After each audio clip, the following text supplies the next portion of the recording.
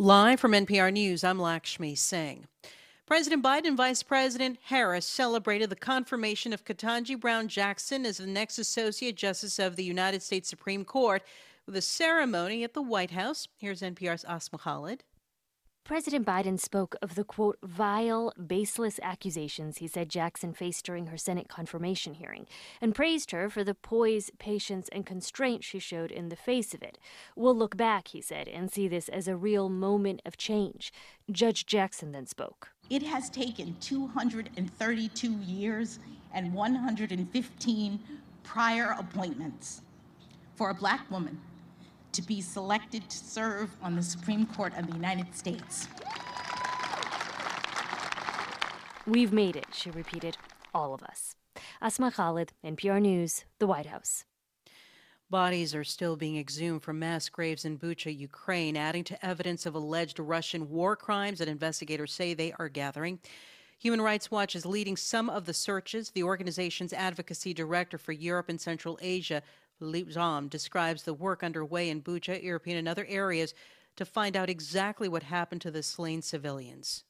We've also documented more recently, in fact, before the images emerged from Bucha and Irpin, cases of extrajudicial killings of civilians, 2 of them in Kiev suburbs and 1 in Chernihiv suburbs, cases where people were rounded up or killed in their homes by Russian forces. Russian officials have called the images of mass killings and torture fabricated.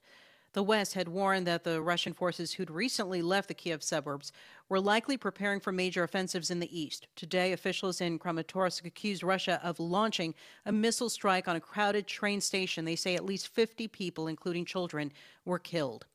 Several U.S. government agencies teamed up with German law enforcement to shut down a massive dark web market this week. The goal is to prevent the spread of paid cybercrime services and the use of virtual currency for payment. NPR's Jenna McLaughlin has more. German officials with the Federal Criminal Police shut down servers used to operate one of the world's largest darknet markets, seizing $25 million worth of Bitcoin sold on the market named Hydra after the mythological sea monster with many heads.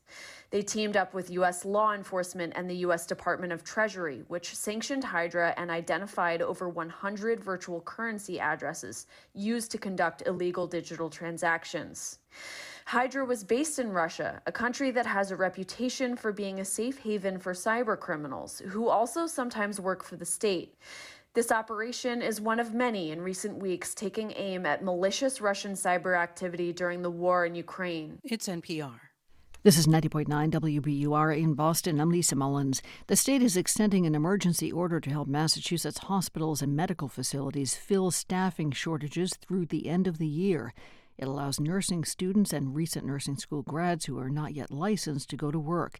The Massachusetts Nurses Association opposes the practice and says it is not safe to put inexperienced nurses into an unstable environment. Massachusetts may have to stop sending its garbage up to Maine. Yesterday, state senators in Maine voted unanimously to close a loophole that has allowed out-of-state trash to end up in Maine's only state-owned landfill. Operators say the landfill near Old Town, Maine, was intended to accept only garbage from Maine, yet 1/3 of the site filled up with waste from elsewhere. Maine's House will vote on the matter next week. And the 2022 baseball season for the Red Sox is now officially underway. The Sox are in New York. They open the season against the Yankees this afternoon. It is now the 8th inning, and the game is tied at 4-4. Relief pitcher Nat Strom is on the mound now. In the forecast, should be a lovely night tonight. Partly cloudy skies falling to the mid-40s. And then for tomorrow, scattered thunderstorms, partly sunny, a gusty wind, highs nearing 60. For Sunday, partly sunny, the slight chance of a shower in the afternoon, in the mid-50s for a high. It's 59 degrees now in Boston at 4:05.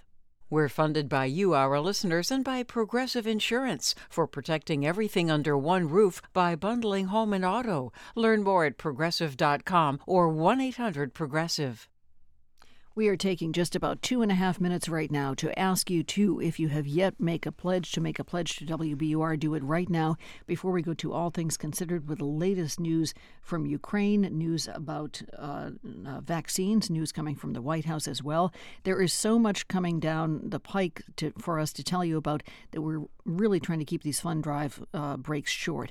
And therefore, we're just saying $5 Friday. Please, if you can make a contribution of $5 a month, we would so appreciate it. Here's the number, 1-800-909-9287 or WBUR.org. I'm Lisa Mullins here with On Point host Meghna Chakrabarti. Hi, Lisa. And $5 Friday. That means just for $5 a month, you get the continuous coverage that you've been hearing, for example, all day today about the latest that is unfolding in Ukraine. You get the coverage, as Lisa mentioned, from the White House, locally here as well, because the news doesn't stop in Massachusetts.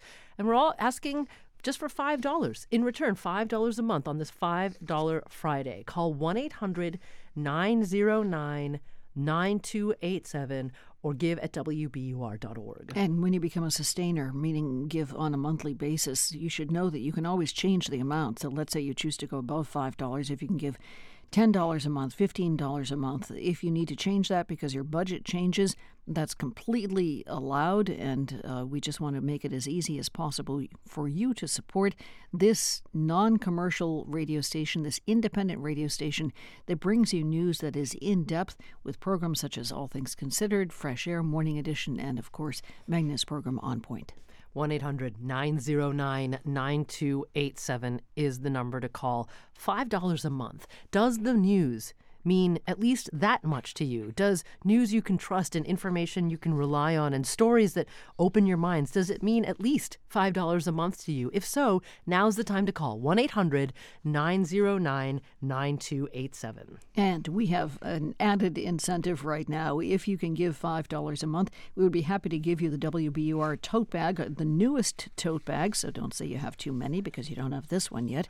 This is a thanks for your gift of $5 a month, and if you can bump it up to $10 a month, we would be happy only for today to be able to give you this Eton FRX3 radio along with the tote bag as our gift to you. So please make the phone call right now. These are only available until 6 o'clock tonight.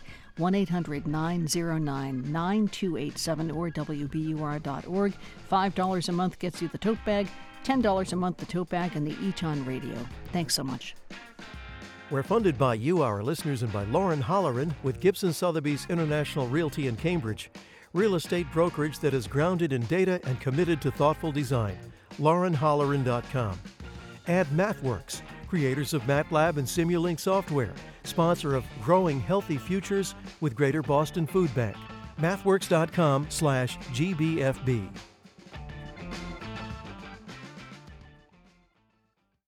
From NPR News, this is All Things Considered. I'm Elsa Chang in Los Angeles. And I'm Scott Detrow in Lviv, Ukraine. The Ukrainian government says a Russian missile hit a train station in the city of Kramatorsk this morning, killing at least 50 people.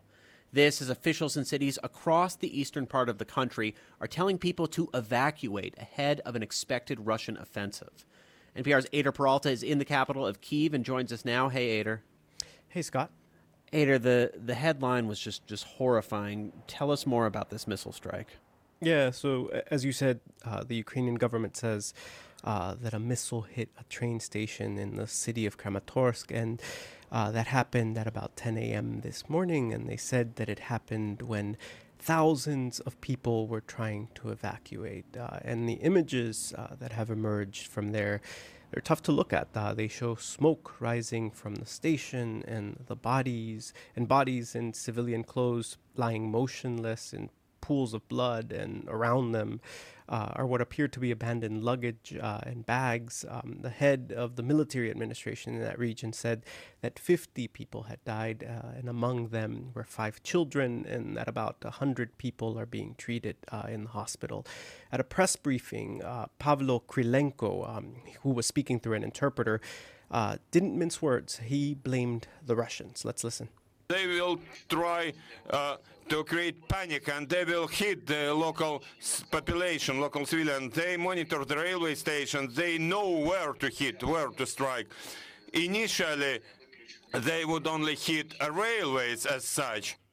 And what he's saying is that at first Russians used to hit empty buildings, and now they're waiting for full train stations to use what he described as cluster bombs. And those are munitions that are banned by international law because the damage they cause is so indiscriminate. And it's worth noting that Russia has called these allegations absolutely untrue. The train station was full, and it was people trying to head west. The war has been going on since late February. Give us the context again of why so many people are trying to flee at this point in time from the east. Yeah, I mean, look, so where I saw you yesterday, in Kyiv, things are calming down a bit. Stores are opening, people are in the streets. Russian troops have pulled out of the northern part of this region. But the Ukrainian military is saying that Russia is not done with this war. They believe that the troops that withdrew from Kyiv are now in Belarus, but they're only there to regroup and rearm. And they believe that once that's done, they will launch an assault in eastern Ukraine. So government officials in 3 oblasts, in 3 states here, in Donetsk, Luhansk, and Kharkiv, have been telling civilians to go. So over the past few days, thousands of people have been getting on trains because they were afraid that the train service would stop. So that's why people are rushing to train stations there. So if train stations filled with people are being targeted, how are people going to get out of the east? What are people going to do to prepare for future strikes? Yeah, I mean, look, I think that is the big question, because one of the remarkable things throughout this war is that trains have never stopped running. They have evacuated millions of Ukrainians to safety, to neighboring countries, and trains are still running. But there is fear that if airstrikes like this continue, the government will have to suspend service, and people can obviously use cars and buses, but that will very likely mean a much slower evacuation. It's NPR's Ader Peralta coming to us from Kyiv. Ader, thank you so much. Thank you, Scott. Hundreds of people are still dying from COVID-19 every day across the U.S.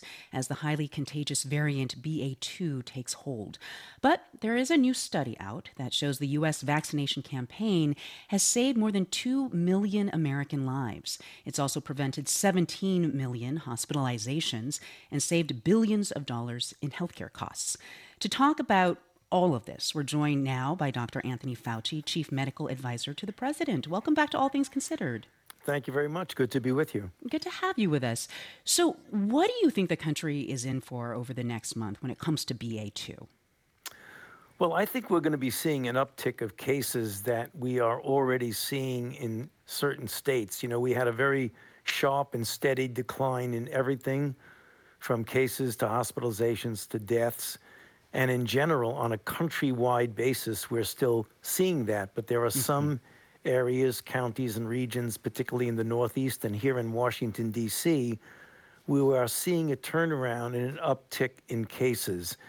If our pattern follows that of the UK, which we usually do and are usually about 3 to 4 weeks behind them, they are having a significant upsurge in the number of cases. We are hoping that if that does happen, the degree of background immunity that we have in the country with a combination of those who've been infected and perhaps even vaccinated after infection and those who've been vaccinated and hopefully boosted, that we will not see an increase in severity in the sense of a concomitant increase significantly in the number of hospitalizations. But I think it is going to be without a doubt that we are going to see a turnaround as people get out more into the inside venues without masks. That's going to be certainly resulting in infections, even in people who are vaccinated. In that case, let's turn to boosters, this idea of a second booster. What do you think the likelihood is that the general population will need a second booster by this fall? I think it's, again, it's difficult to predict, but I would think given the fact that immunity wanes over a period of time, I would believe that the FDA right now feels this way, that we're getting prepared and we're doing the tests to look at the various combinations of what the most appropriate boost would be, that we would very likely have the population as we get into the fall and the cold season, given the waning of immunity that we've seen very consistently, that we will need a boost by the time we get to the fall. But your colleague at the FDA, your colleague Peter Marks at the FDA, he said the country can't keep boosting people every 4 months. Is that what you foresee, that we will have to keep boosting every few months? I don't foresee the need to boost every 4 months. What I see that we need to get the population vaccinated and boosted. Remember, only 50% of the people have been boosted who are, in fact, vaccinated with their primary series.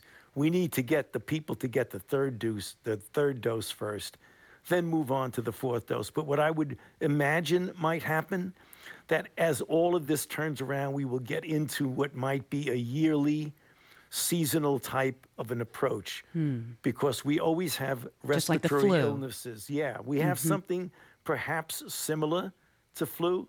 And I'm saying this merely as extrapolations. No one knows for certain what will be required. We will have to just look at the data and make decisions. But if you were to ask me what my projection would be that by the time we get to the fall, that we will have to get everyone boosted with that fourth dose, and that we would likely see this to keep the durability of protection on a yearly basis. Okay. Well, in that case, I want to talk about indoor events, because you were saying you see people still increasing their participation in indoor events. And as you well know, there were a number of infections in people who attended the annual Gridiron Dinner in Washington, D.C. I know you were there. Does that have you thinking twice about how you are going to be dealing with indoor events going forward? Yeah, and that's the reason why the CDC was very clear when they modified their metrics to make recommendations for indoor masking, and said when the level of infection in the community gets low enough so that it's in what we call the green zone, yeah, you could do that with indoor. But if it changes and the cases go up, I, for one, and I know many people of my colleagues would do the same thing, would go back to masking indoors if we go with a high uptick of cases. That is Dr. Anthony Fauci, Chief Medical Advisor to the President. Thank you very much for joining us again. My pleasure. When he was a global superstar, Prince was kind of a mystery. Back in 1970, he was just a kid. Are most of the kids in favor of the picketing? Yep. That young voice you hear is 11-year-old Prince Rogers Nelson. I think they should get a better education too, and I think they should get some more money, because they be working extra hours for us and all that stuff. That came from a local news story that year about a Minneapolis teacher strike. And after the story, that reel of tape languished in the archives of TV station WCCO for more than 50 years. Nobody suspected that kid, formerly known around the neighborhood as Skipper, would turn into Prince. It wasn't until this February that the tape was uncovered. But confirming it was Prince, that was going to take some work. It was exactly 2 weeks ago that I was made aware of it. WCCO reporter Jeff Wagner was shown the tape. He poured through yearbooks, he called old neighbors and Prince experts, and he showed the tape to childhood friend Terrence Jackson. That is Prince. Standing right through the head on, right? Yeah, keep watching, keep watching. That's Skipper! Oh my God! Jackson's reaction has been the norm, says Jeff Wagner. It brought upon so much nostalgia for the deep fans, especially. Like people saying, I don't know why I'm in tears watching this, but I am. And Wagner found that for Minneapolis residents, the tape turned a larger-than-life hero into someone just like them. Look, he was just a kid on the north side of Minneapolis at one point. He was just like all the other kids. Wagner says he reached out to Prince's estate, which acknowledged the find, but just like Prince when he was alive, it wouldn't say much more.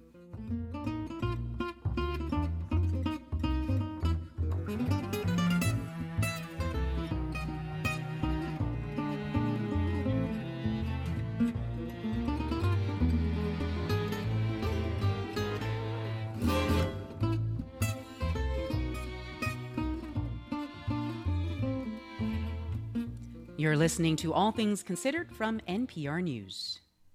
Coming up on WBUR's All Things Considered, hundreds of refugees from Ukraine are now camped along the U.S.-Mexico border after fleeing the war in hopes of gaining asylum here in the United States. On Wall Street, the Dow rose 0.40% today, 138 points to finish the week at 34,721. S&P and NASDAQ lost ground. S&P fell about 0.25% to close at 4488. The Nasdaq gave up 1 1/3% to settle at 13,711. Details coming up on Marketplace starting at 6:30. Red Sox and Yankees are tied at 4-4 in the ninth inning for the first game of the regular season. In the forecast, it's been a nice day today. Should have partly cloudy skies overnight tonight, falling to the mid-40s. And then for tomorrow, look for scattered thunderstorms, partly sunny, gusty wind, highs nearing 60. For Sunday, partly sunny, slight chance of a shower in the afternoon, in the mid-50s for a high. 59 degrees now in Boston at 4:21. Funding for WBOR's Business Report comes from Vertex, where cell and genetic therapies teams are working for people and families living with sickle cell disease and other serious diseases, committed to helping you make a difference and shape the future at Vertex. Career opportunities at vrtx.com. We know that there are many people out there who specifically tune in to listen to All Things Considered in the afternoon, morning edition in the morning, On Point in the morning and in the evening as well, because it's on twice during the day. We hope that you will choose the program that you appreciate. Maybe you appreciate everything you hear on WBUR. Make a pledge right now before we go back to All Things Considered. I'm Lisa Mullins here with On Point host Meghna Chakrabarty. Hi, Lisa. And we bring you news and information and stories and voices from around the world every single day. But Radio Boston host Tiziana Deering says that monthly support we're asking for also helps going towards supporting your community. We survive together. We thrive together. We rise and fall together. We grow together. We mourn together. We celebrate together. We live together in community. And in order to thrive, in order to find joy, in order to lead stable lives where the world doesn't catch us by surprise all the time and where we know what to do when it does, we need to understand each other. We need to have a window into our neighbors' lived stories as well as our own. We need to have a deep understanding of what we're facing together, what policy questions will challenge us all, how we vote side by side. At Radio Boston, at WBUR, we are committed to helping build that community through telling each other's stories, through listening to each other's stories, through helping with each other's stories. When we do that, we are stronger together. We thrive together. That takes sustained commitment. It takes sustained attention.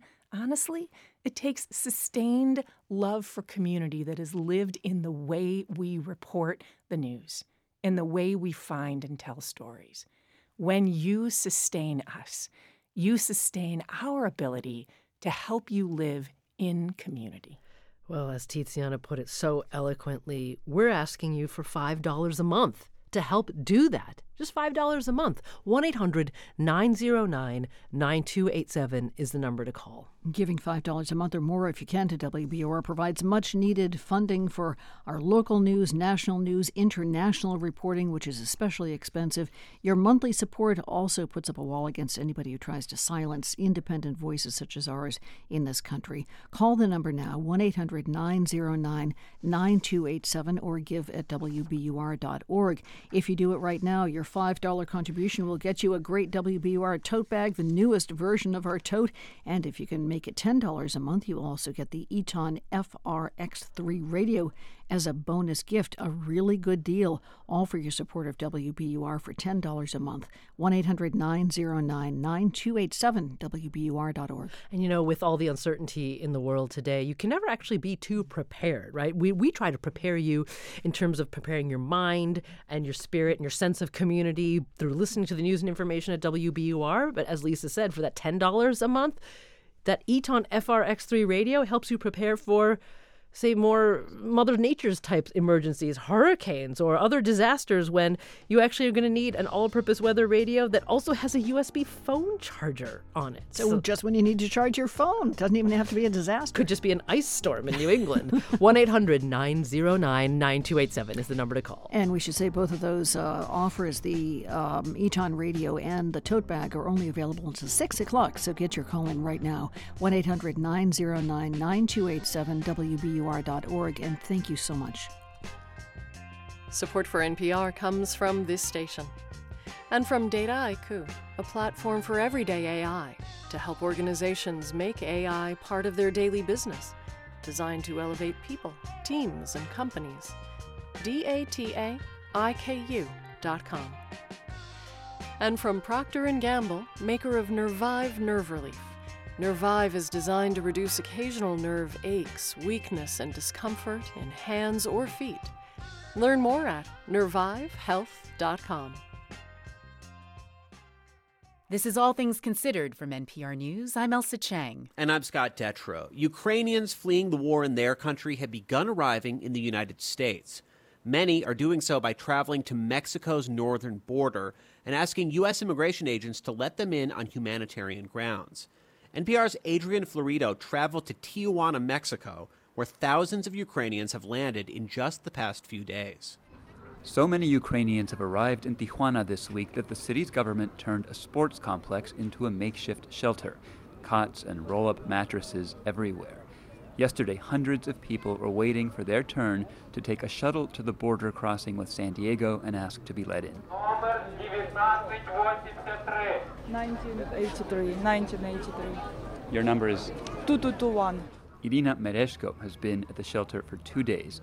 Earlier this week, she flew from her home in Los Angeles to Warsaw, Poland, and then took a train into Ukraine, where she met her sister and her sister's 14-year-old son, Ivan.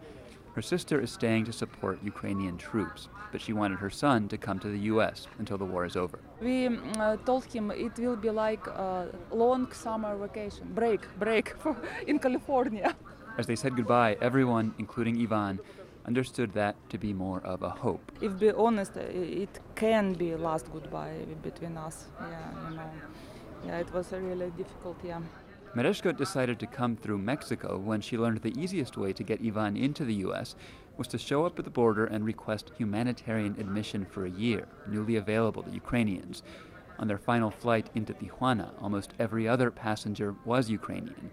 Olya Krajnik is one of the volunteers running this shelter. She says the number of Ukrainians arriving at this border city has ballooned faster than anyone had expected. 6 days ago, it was 350. In one day? In one day. And the last 3 days, we were right about 1,000. 1,000 people arriving in Tijuana airport every day. With Ukrainian passports, waiting to cross into the United States, yep. Krajnik is a real estate executive in Silicon Valley, but like many Ukrainian Americans, when she learned that Ukrainians were arriving in Tijuana, she dropped everything and came down to help. They found a growing tent city near the border, so they worked with Tijuana officials to set up this shelter and with immigration agents to take 50 people at a time to the border. But Ukrainians are still arriving much faster than agents can process them. And our grassroots volunteer effort just cannot scale to keep up. She says this effort needs help from a large nonprofit. For now, it's taking 2 to 3 days for a newly arrived Ukrainian to be led into the U.S. That's a lot faster than people from Latin American countries who've been waiting months to get in. Still, some Ukrainians have been traveling to other border cities hoping to get in faster. At the shelter, the mood is a mix of Mexican hospitality mingled with trays of Ukrainian food, along with the anxiety of war-rattled families. Alexei Ivkov drove from north of San Francisco to meet his 74-year-old mother, Tatiana. She spent weeks determined to ride the war out in a subway tunnel in the city of Kharkiv before her son was able to convince her to come to Tijuana.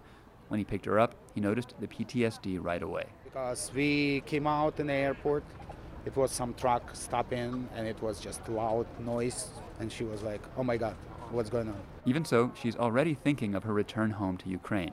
As soon as it's gonna quiet down a little bit, she will try to go back, basically. For now, she's cheerful, she says, excited for the big family party, her grandkids waiting for her in California. Adrian Florido, NPR News, Tijuana, Mexico.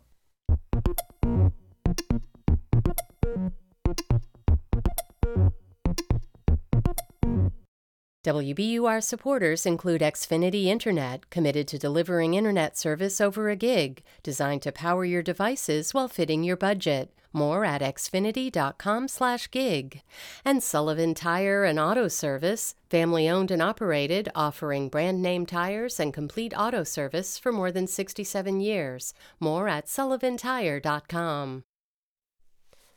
Live from NPR News in Washington, I'm Windsor Johnston.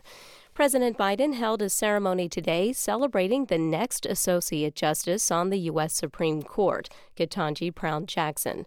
Speaking in the White House Rose Garden, Judge Jackson said her confirmation as the first Black woman to sit on the High Court showed the progress of America.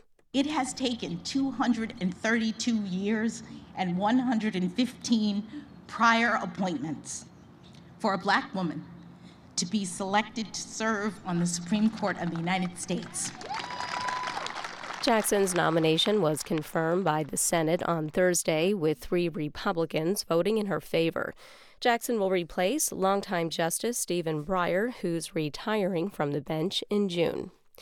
Civil rights groups say they plan to sue over new laws in Alabama that target transgender youth.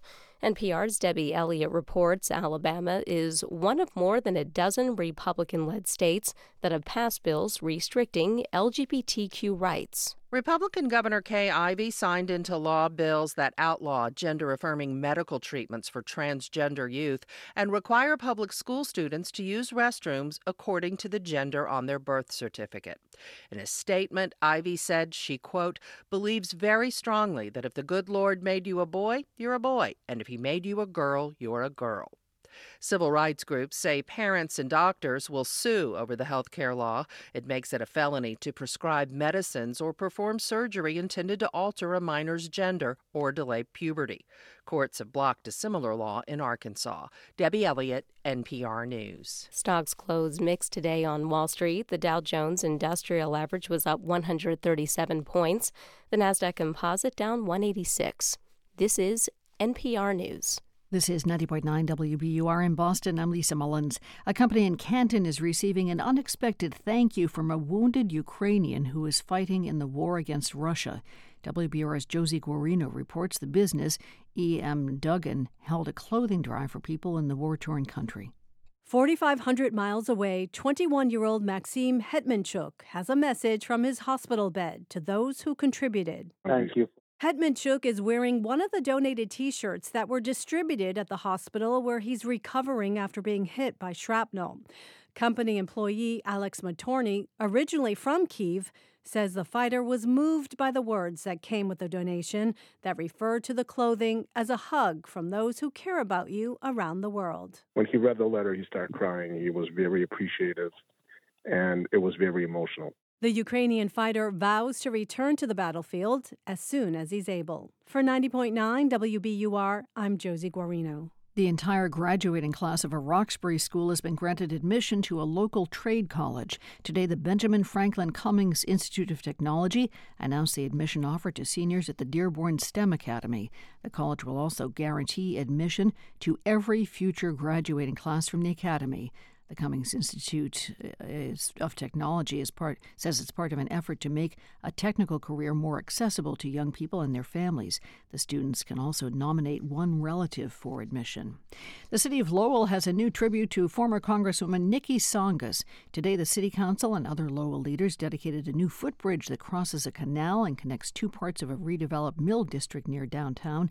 The Congresswoman helped secure funding for the district. And Massachusetts may have to stop sending its garbage to a nearby state. State senators in Maine have voted unanimously to close a loophole that allowed out-of-state trash to end up in Maine's only state-owned landfill. Operators say the landfill near Old Town was intended to accept only garbage from Maine, yet 1/3 of the site filled up with waste from elsewhere. Maine's House will vote on the matter next week. It's 4:35. We're funded by you, our listeners, and by Babson College. Make your dreams a priority with their part-time MBA. Apply by April 18th for scholarship consideration. babson.edu/part-time. Baseball season starting off with a bang for the Red Sox and Yankees. Today's debut game in the Bronx. It's now the 10th inning with the game tied 4-4. In the forecast, cool winds overnight tonight, temperatures in the mid-40s.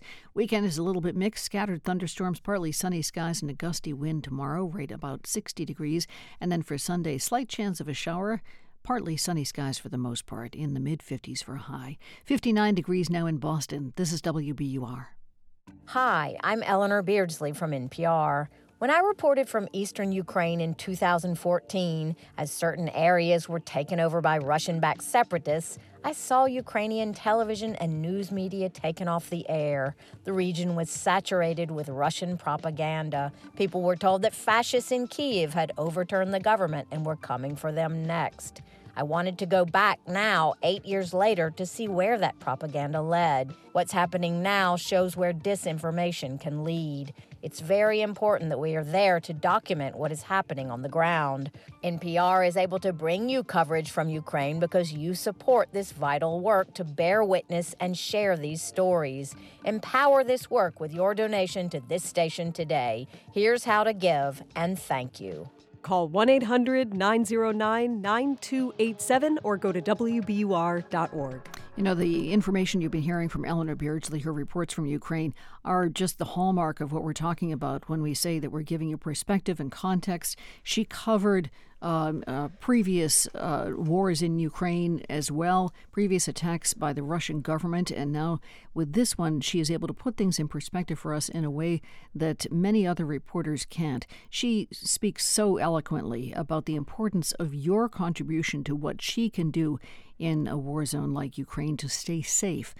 Here's the number to call to support that kind of reporting, 1-800-909-9287, WBUR.org.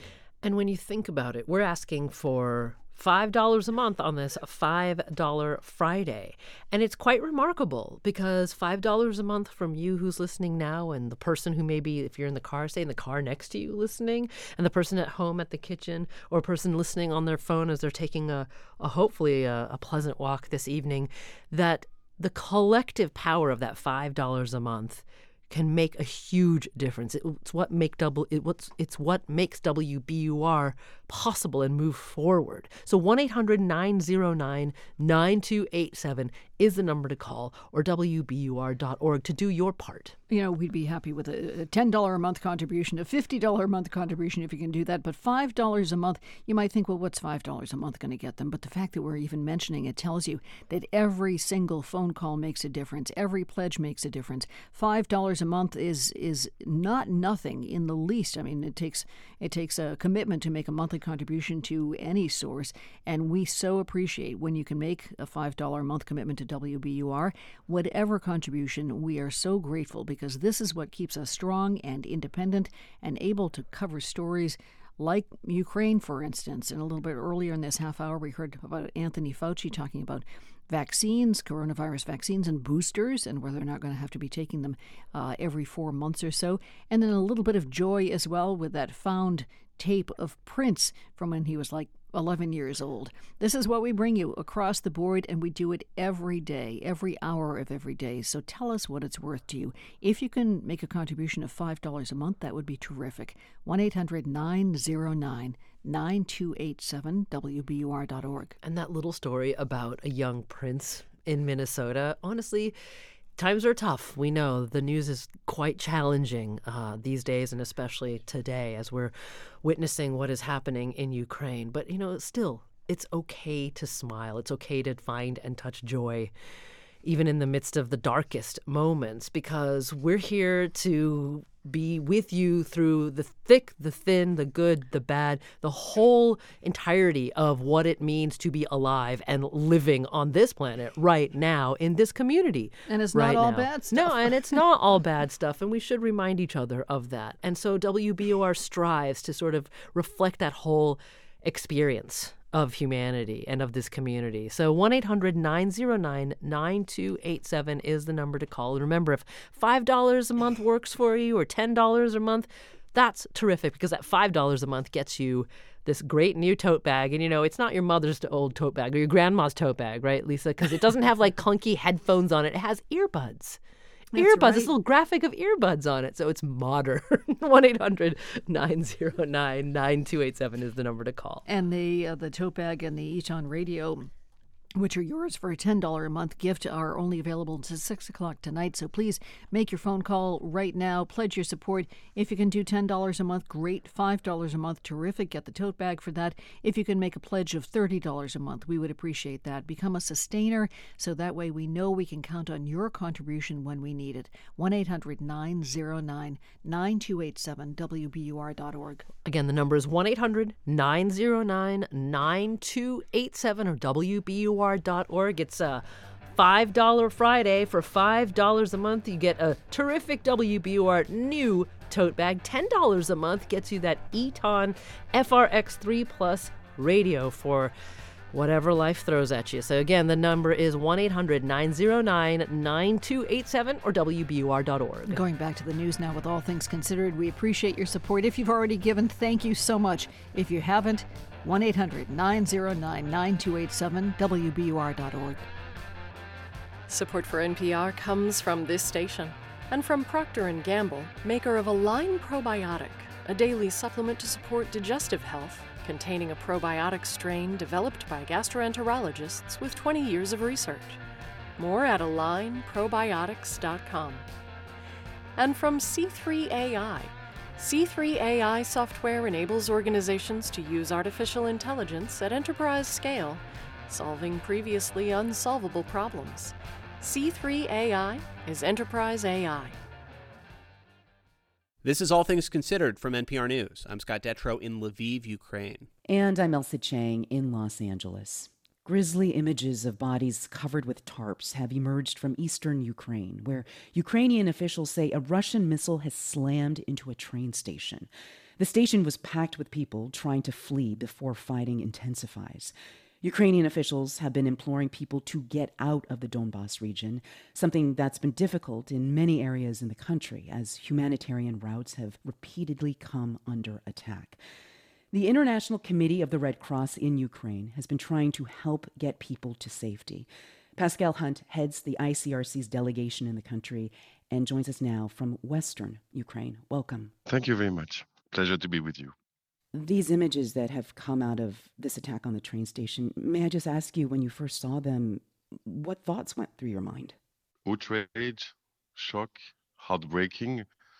This image with kids and shelling of civilians is something that is difficult to see, even when you are experienced in war situation. Yeah.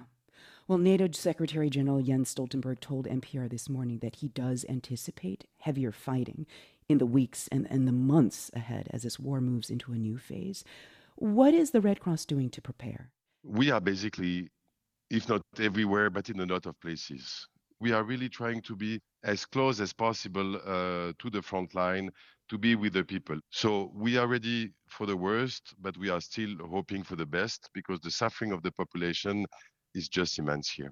Well, I want to ask about these humanitarian corridors that have been fired upon, like in Mariupol in southern Ukraine, where these humanitarian routes have been attacked. The ICRC tried for 5 days to get in, and I understand could only come within about 12 miles of Mariupol.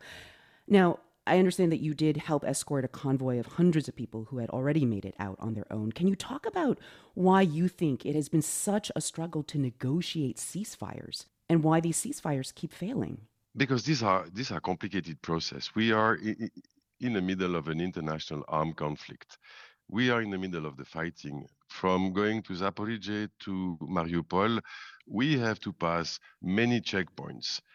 And you know, when the parties agree at the capital, it doesn't mean necessarily that the others are trickling down to the checkpoints.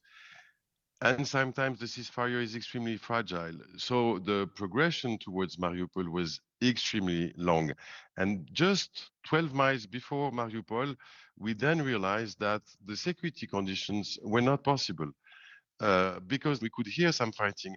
So that's why we tried for many days. As we didn't get all the security guarantees, we decided to go back. We collected people along the road. We collected people in Berdyansk. We had buses with us, and the more we were moving towards territory controlled by the Ukrainian government, we saw cars, private cars, joining the convoy because they saw the flag of the Red Cross. And we ended up in Zaporizhzhia with 7 buses, more than 150 cars, and 1,000 people. 1,000 people who managed to flee Mariupol and to flee hell, basically. But this is not enough. We don't want that the suffering of Mariupol becomes the future of Ukraine. Well, let me ask, is the Red Cross having conversations with Russian contacts to facilitate access in and out of besieged areas? We are in daily contact with both the Ukrainians and the Russians. Do you feel that your communications with the Russians have been reliable? We present our humanitarian concern and we wait the Ukrainians and the Russians to agree on this safe passage in order that we can move safely with the population. The difficulties is that an agreement at capital level needs to be worked out in order that the soldiers at the checkpoint are aware of the agreement and do respect the orders.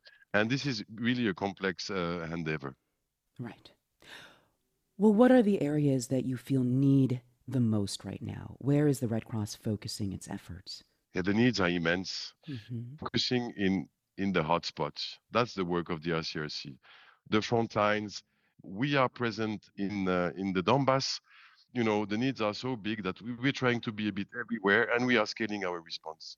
Well, is the focus of the Red Cross, at least in the immediate term, determined more by need or by simply where your people can get in?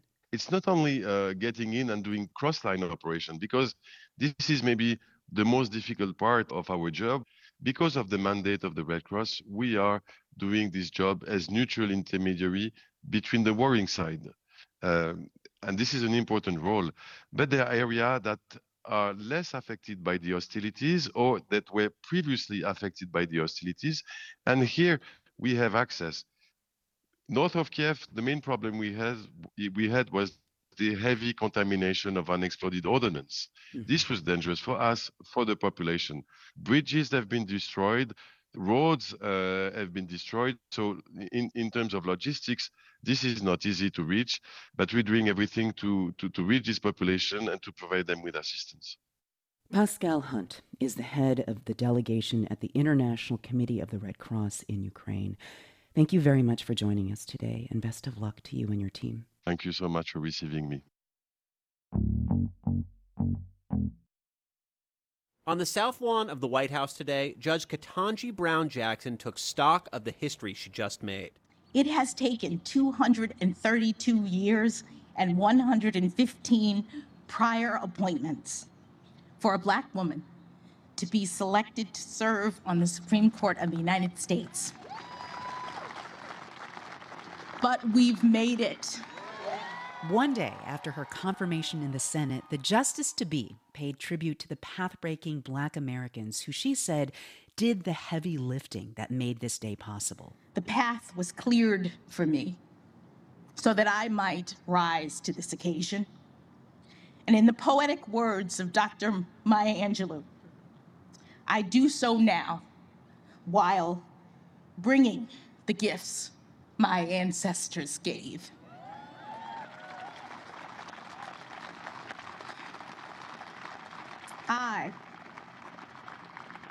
I am the dream and the hope of the slave. She said all Americans should take pride in this moment.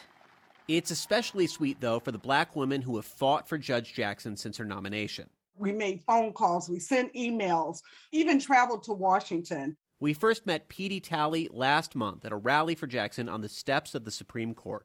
Yesterday, back in Toledo, Ohio, she was glued to the TV as she waited for the Senate confirmation. We heard the sound of glass breaking when finally that vote came through. Talley had followed Jackson's confirmation process through hours of grueling hearings and what she called egregious questioning from Republicans. You know, there's a saying that goes something like, when you're tried in the fire, you come out as pure gold. But the challenge is surviving the fire, and that's exactly what she did. Now she says she's ready to celebrate, all the way until Judge Jackson is sworn in this summer. two sisters. One left Ukraine 5 years ago. The other left after the Russian invasion. Their bid to reunite in the U.S. tomorrow morning on Weekend Edition. You're listening to All Things Considered.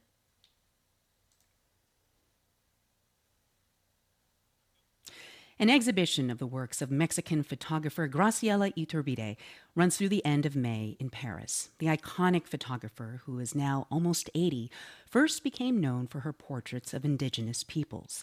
She later traveled outside of Mexico to photograph Chicano communities in Los Angeles and transgender people in India before changing her focus again. NPR's Eleanor Beardsley got the opportunity to sit down with Iturbide. Draped in an elegant black cape, Graciela Iturbide greets me with warm words and a twinkling, observant gaze. Born in 1942 in Mexico City, where she still lives today, this emblematic figure of Latin American photography says she happened upon her life's work quite accidentally. She had wanted to study literature and become a writer, she tells me through an interpreter. Yo quería estudiar literatura. Yo quería ser escritora. But in my bourgeois family, it was just not possible at all for a woman to go to university in the 60s. So I felt very frustrated. Iturbide married young, but after her kids grew a little, she went back to night school to study cinema. Well-known photographer Manuel Alvarez Bravo was giving classes. Bravo had made a name for himself in the 20s and 30s, working with muralists Diego Rivera and Frida Kahlo. Iturbide says she got lucky and became his apprentice in the early 70s. He opened, I would say, the wonders of the world to my eyes, and he gave me the opportunity to discover my country and then the rest of the world. When talking about being a successful photographer, Iturbide quotes another icon, Henri Cartier-Bresson. Cartier-Bresson. Henri Cartier-Bresson said, and I had the great luck of meeting him in Paris, he said that there was one decisive moment when you are a photographer, and it is the moment when you actually seize your camera and take the picture. Whatever the camera, success depends on the eye behind it, she says, and passion, dedication, and discipline. Personally, I have a very emotional relation to Graciela. That's Alexis Fabry, curator of the Cartier Foundation for Modern Art, which is hosting the exhibition. There's a word some people use in relation to her work that I think is not a bad word, is anthropoetry. That very subtle oscillation in her work between something that could be anthropological and something that is poetical. Fabry says this exhibit traces Iturbide's slow journey from people to abstraction, uniting herself with nature, objects, and animals. Iturbide says her interests changed in the years, partly because drug wars made it difficult to travel to indigenous regions. Instead, she decided to focus on human beings' relationship with objects. Somos seres humanos, pero nos acompañan los jardines, las montañas. I think we are accompanied with gardens, mountains, objects, and stones. I mean, the stones were the first thing that actually arrived in a way after the Big Bang. And I'm very interested in everything that has to do with life, with everything that surrounds us. The retrospective at the Fondation Cartier brings together more than 200 of Iturbide's images from around the world, spanning her work from the 1970s to the present. Eleanor Beardsley, NPR News, Paris.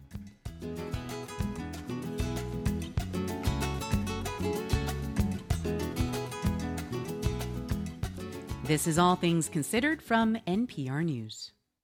We're funded by you, our listeners, and by Point32 Health Companies, Harvard Pilgrim Healthcare, and Tufts Health Plan, a wide range of benefits to meet the needs of every member through employer, individual, and family coverage.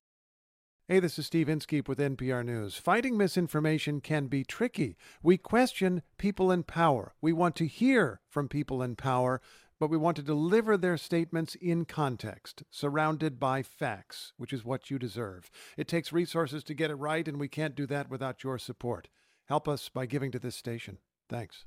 We are eager to get your resources right now, so we have you to rely on so we can cover stories like the one that you just heard with the head of the delegation at the International Committee of the Red Cross in Ukraine talking about evacuating Ukrainians and bringing aid to the country. The story about the Mexican photographer Graciela Iturbide, who has won international renown for her portraits of indigenous and marginalized people, and for stories about sports, including the fact Meghna Chakrabarti, I want you to hear this as well, that the Red Sox regular season debut with the Yankees is a nail-biter. The game is now in the 10th inning in the Bronx, and it's tied at 5-5. Oh, wow. Knowing what a huge Red Sox fan you are. That means something, apparently. To somebody. That's right. Well, to all of you Red Sox fans out there, or at least WBUR fans, right now we're hoping to get your resources for us, your support for us, so we can cover all the stories that you hear on WBUR 24/7. 1-800-909-9287, WBUR.org. And speaking of 5-5, which the game is tied at, Meghna? I'm supposed to say $5 a month. Sorry, I'm just still enraptured by the fact that there's a tie game going on. I see you thought I didn't appreciate the Boys of Summer, Lisa. Look at that baseball reference. I'm just throwing in there. Good. So impressive. No, so speaking of fives, we are doing what we're calling $5 Fridays. And essentially, we're just asking you for $5 a month to help support the news, the information, the occasional moment of levity that you hear here at WBUR every single day.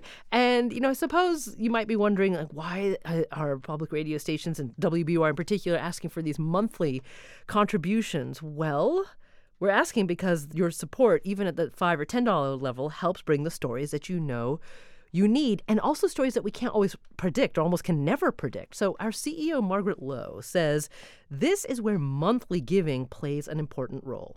The very definition of being a news organization is that there will be stories we can't predict, and we need to be there for our listeners right away to shed light on the most pressing issues of our time. And while the world is unpredictable, monthly giving allows us to predict or properly forecast our revenue, since we know how much money we can expect to have across the year and we can plan accordingly.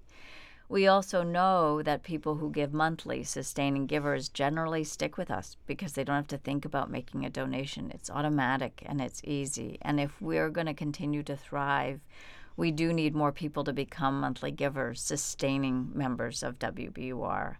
1-800-909-9287 is the number to call, or you could go to WBUR.org and become one of those sustaining givers that gives us stability and longevity to bring you the news and information, predictable and not, every single day. Yeah, when you think about it, Meghna, last time we were fundraising, which was the end of last year, we may not have mentioned Ukraine at all because we didn't know it was going to happen, and now we are all in on Ukraine. Of course, on Ketanji Brown Jackson becoming the newest member of the U.S. Supreme Court, on all the stories that we hear in the news, many of which we did not expect to happen. So you are the ones who provide us the resources. You reap the benefits of however strong we can be at WBUR, so it's a really great investment. If you can invest $5 a month right now, we would be happy to give you the WBUR tote bag as our thanks. It's a new tote bag with earbuds on the front, a picture of earbuds on the front. And if you can make it a $10 a month gift, you will also get the Eton FRX3 radio as a bonus gift.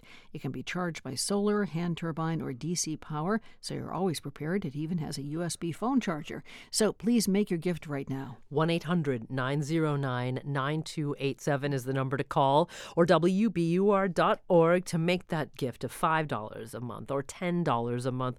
Or if it's in your budget, more than that, $20, $50, $100 a month, whatever works for you, because we put it all to work for you as soon as it comes in here. You hear it right now. You hear in the fundraising, maybe not, but in the stories and news and updates that Lisa brings you every single afternoon on All Things Considered. So 1-800-909-9287 is the number to call for those fives that we're asking for, Lisa. And speaking of fives, the Red Sox-Yankees game is still tied at 5-5, but it's now gone into the 11th inning. We'll be bringing you the latest, and of course the latest news on everything that's happening out there. We have Marketplace at 6 o'clock, on our 6:30, that is, On Point at 7 o'clock, and then a full array of news and information ahead. So this is what you get whenever you listen to WBUR or go to WBUR.org. 1-800-909-9287, WBUR.org. Please make your contribution right now and know how grateful we are. Thank you. Support for NPR comes from this station and from Rice University, where being bold is a virtue for its global community of scholars, pursuing unconventional wisdom in the heart of Houston to build a better future for all. Learn more at rice.edu. From Hiscox, committed to helping small businesses protect their dreams. Quotes and information on customized insurance for specific risks are available at hiscox.com. Hiscox, business insurance experts. From Indeed, a hiring platform committed to helping businesses of all sizes. Businesses can invite candidates to apply, then schedule and conduct interviews all in one place. More at Indeed.com/NPR. And from the Lemelson Foundation.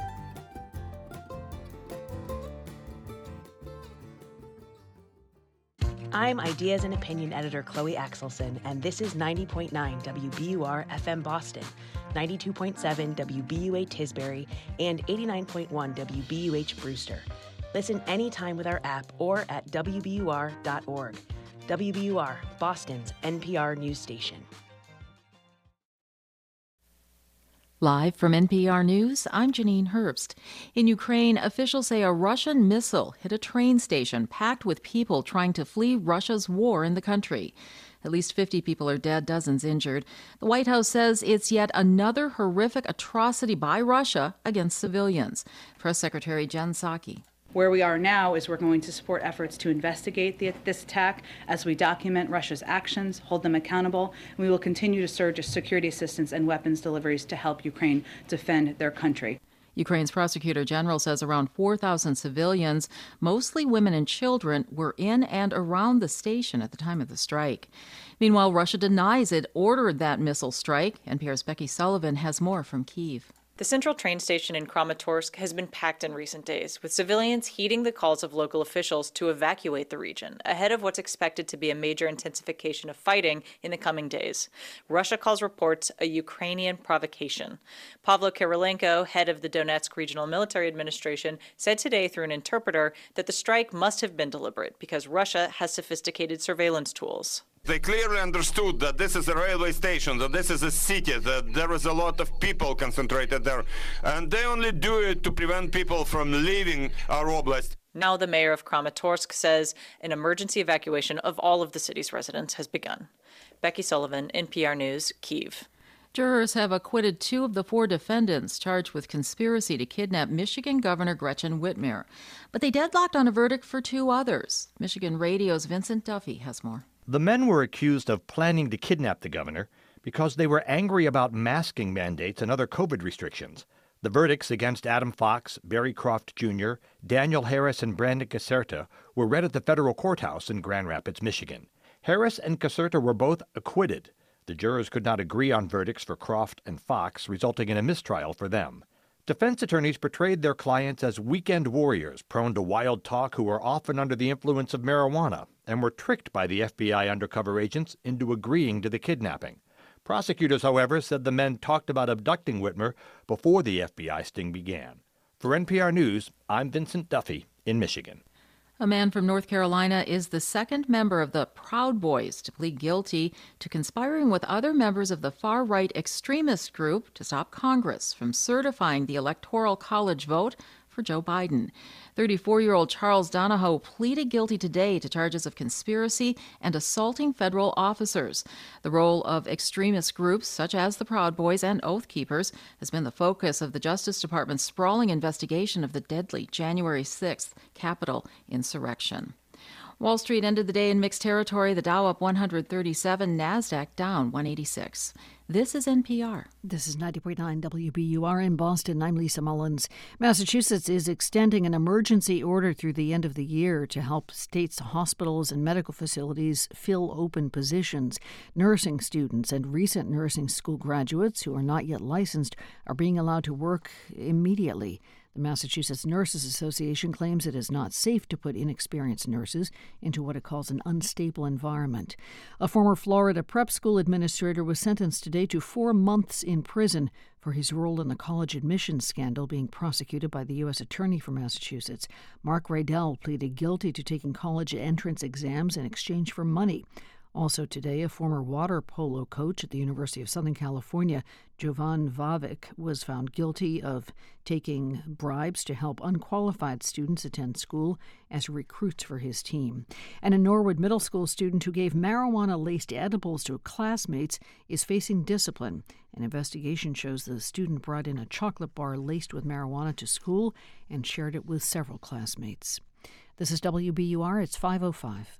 We're funded by you, our listeners, and by Davis Malm, tax lawyers committed to your most taxing matters. Learn more at davismalm.com, DAVISMALM.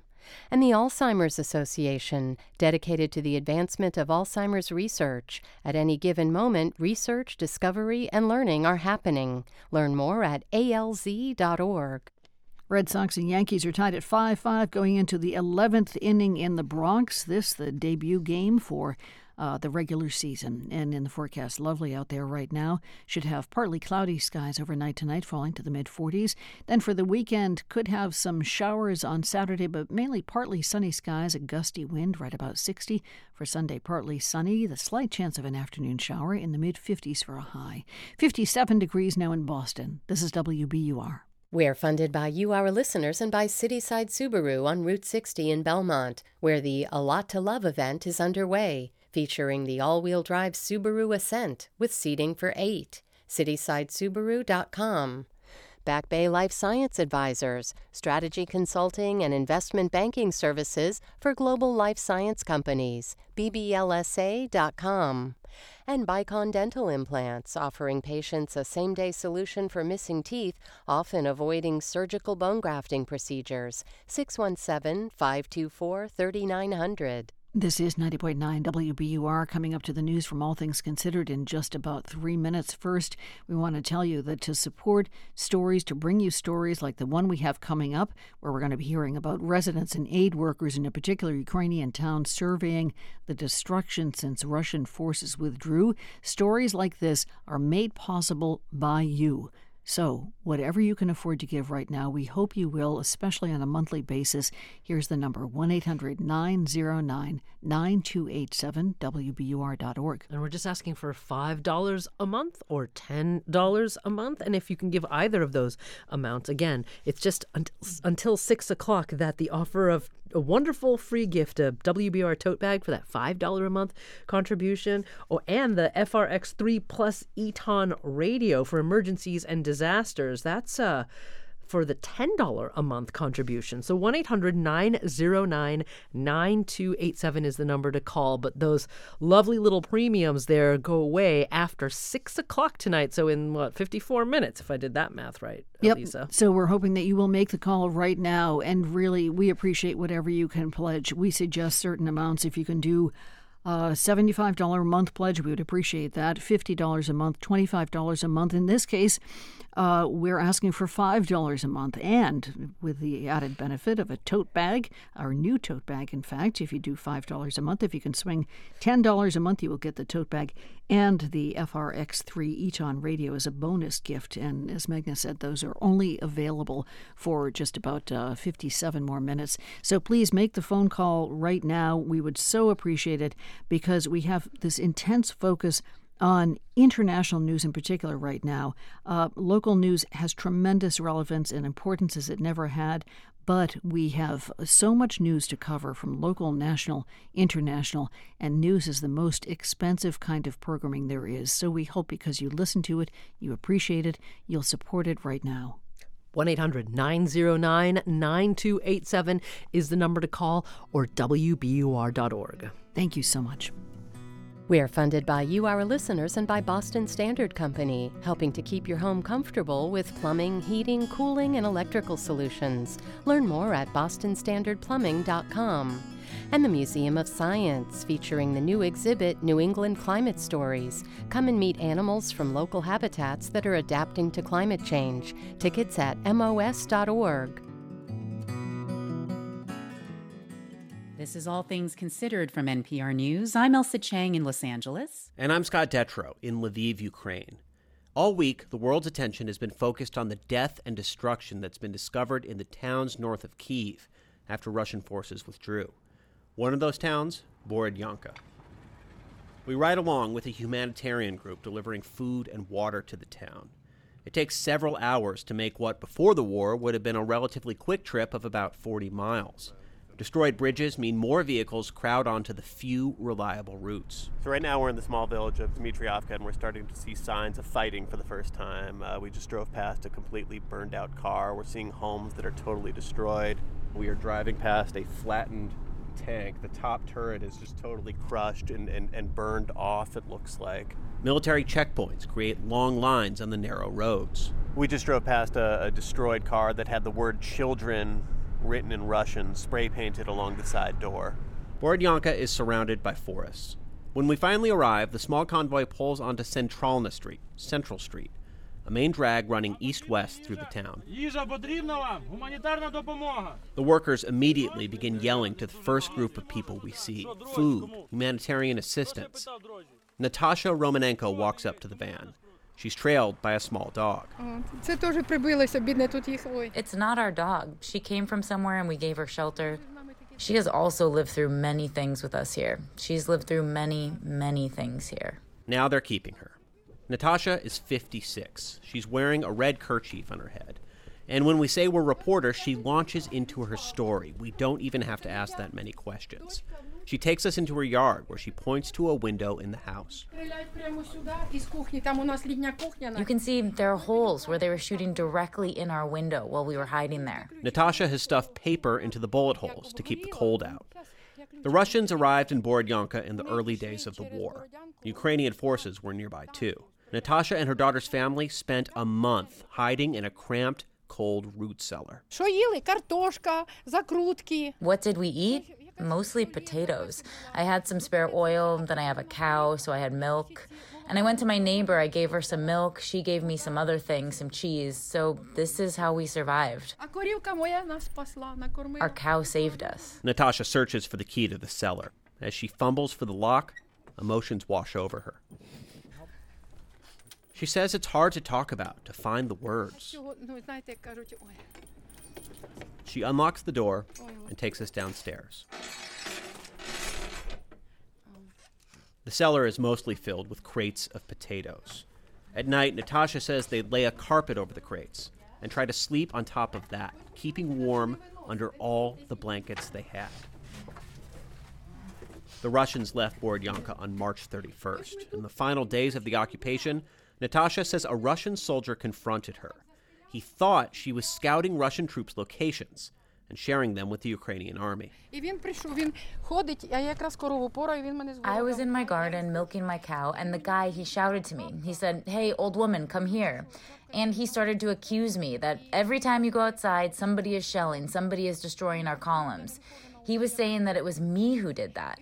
But I said, no, I never spent time outside, except in that moment when I needed to milk my cow. I'm not spending my time doing anything bad. She says he took her out to the middle of the road and pointed a gun at her head. He was threatening me. And what did I say to him? I didn't wish him anything bad. I said I had just one wish, that he would see my face for the rest of his days, so he would never forget what he's done here. The soldier spoke to someone else on the radio. Then, Natasha says, he let her go. The aid workers head west down Central Street to the middle of the town. We break away from the convoy to look around.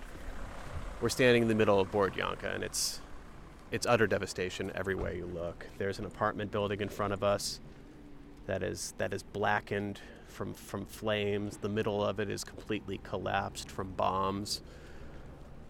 We turn the other direction, the storefronts, all of the windows are shattered. There's not much left in the stores at all. Many of the roofs are collapsed. There are burned vehicles in the streets.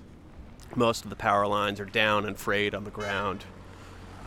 And there's just a steady stream of heavy machinery and police and humanitarian aid and press slowly driving around the debris through the town. Across from the destroyed apartment building, there's a small park with a monument in the middle. On the top, a giant bust of Taras Shevchenko, the famous Ukrainian poet. Bullet holes pierce his forehead. The tall pillar the bus rests on is cracked and crumbling from all the shrapnel. 3 policemen are holding a ladder. Another man stands nearby, ready to climb to the top. Yaroslav Halubchik is an artist from Kyiv. He's come here to help with an ad hoc art project, an instant memorial of sorts. We're calling this the healing of Shevchenko. Yaroslav steps up the ladder and starts to wrap a big gauze bandage around the giant head. As he does that, a man in a Ukrainian military uniform comes up and starts asking him what he's doing. It's like performance art, Yaroslav explains. The soldier seems satisfied. Turns out he was worried they were repairing it. In this case, it is vital that we keep this monument as it is right now. It shouldn't be touched. He says it's especially important because of who Shevchenko was. This is very symbolic, because we all know that Shevchenko and other Ukrainian artists were always enemies of Russia. I really hope that people will rebuild everything here as it was, but we should keep this as it is now. A reminder, the soldier says. We ask his name. Yevgen Nishuk, former Minister of Culture. He's Yevgen Nishuk, the former Ukrainian Minister of Culture. He's in the military now, based nearby. We keep making our way west down Central Street. Building after building has collapsed from the bombardment of tank and rocket fire. In the nearby town of Bucha, bodies were found in the street. Here, with so many collapsed structures, the worry is that the bodies are still trapped underneath. Cranes carefully pick up debris as recovery teams look for remains. There's a playground in front of one of the buildings. A woman is sitting there on a bench next to a slide, watching them work. Her name is Ludmila Boyko. My sister and her son lived here. This is what's left of them. A pile of old notebooks. His mother kept his old notebooks from school. Ludmila found them, scattered among the rubble of the apartment building. That and some pictures, she says, are the only things she's found. Ludmila's sister, Elena Vinenko, was 56. Her nephew, Yuri, was 24. Ludmila says he had just graduated from college. They'd left their apartment and sought shelter. But on March 1st, during a break in the shelling and bombing, Elena and Yuri went back. Ludmila says they talked on the phone, and Elena told her they'd been able to shower and eat some food. An hour and a half later, Russian forces destroyed the building. Our friends were trying to help us, but for 4 days it was a huge fire here. And so first they were trying to fight the fire. They didn't have a chance to do excavations right away. When the fire stopped burning, people tried to look for survivors. Then shelling began again, and they had to flee. After that, she says Russian forces were posted here, and nobody could get near the building. Searching couldn't resume until a month after the attack. So you're just sitting here and waiting and watching? Yeah, I just want to see how they discover all of the bodies that they assume should be there. And then probably I would like to do something like with DNA testing, because I want to know for sure what happened. I was so close with them that I don't even know, how should I live now? How should I live in this place? Then, amid the devastation, a surprising human moment. Ludmila is telling us about Borodyanka's long-running exchange program with a town in Wisconsin. I tell her one of our producers who's standing nearby, Kat Lonsdorf, is from there. Turns out, Ludmila knows Kat's neighbors. She's been to her street. Mother Casey, 3 daughters, Yeah. Very nice. Kathy. Yes. That's my neighbor. Wow. They hug, and Ludmila beams. It's the first time in all these days that I can say that I am happy. But before long, our minds turn back to what's in front of us. A children's playground surrounded by destruction. A crane slowly removing rubble from a collapsed building. Soon the recovery team will discover a woman's body. Ludmila will climb up the pile of rubble to look. The body will be removed and covered and placed next to the 3 others found earlier that day. That's what we saw in just one day on one street of one town in Ukraine.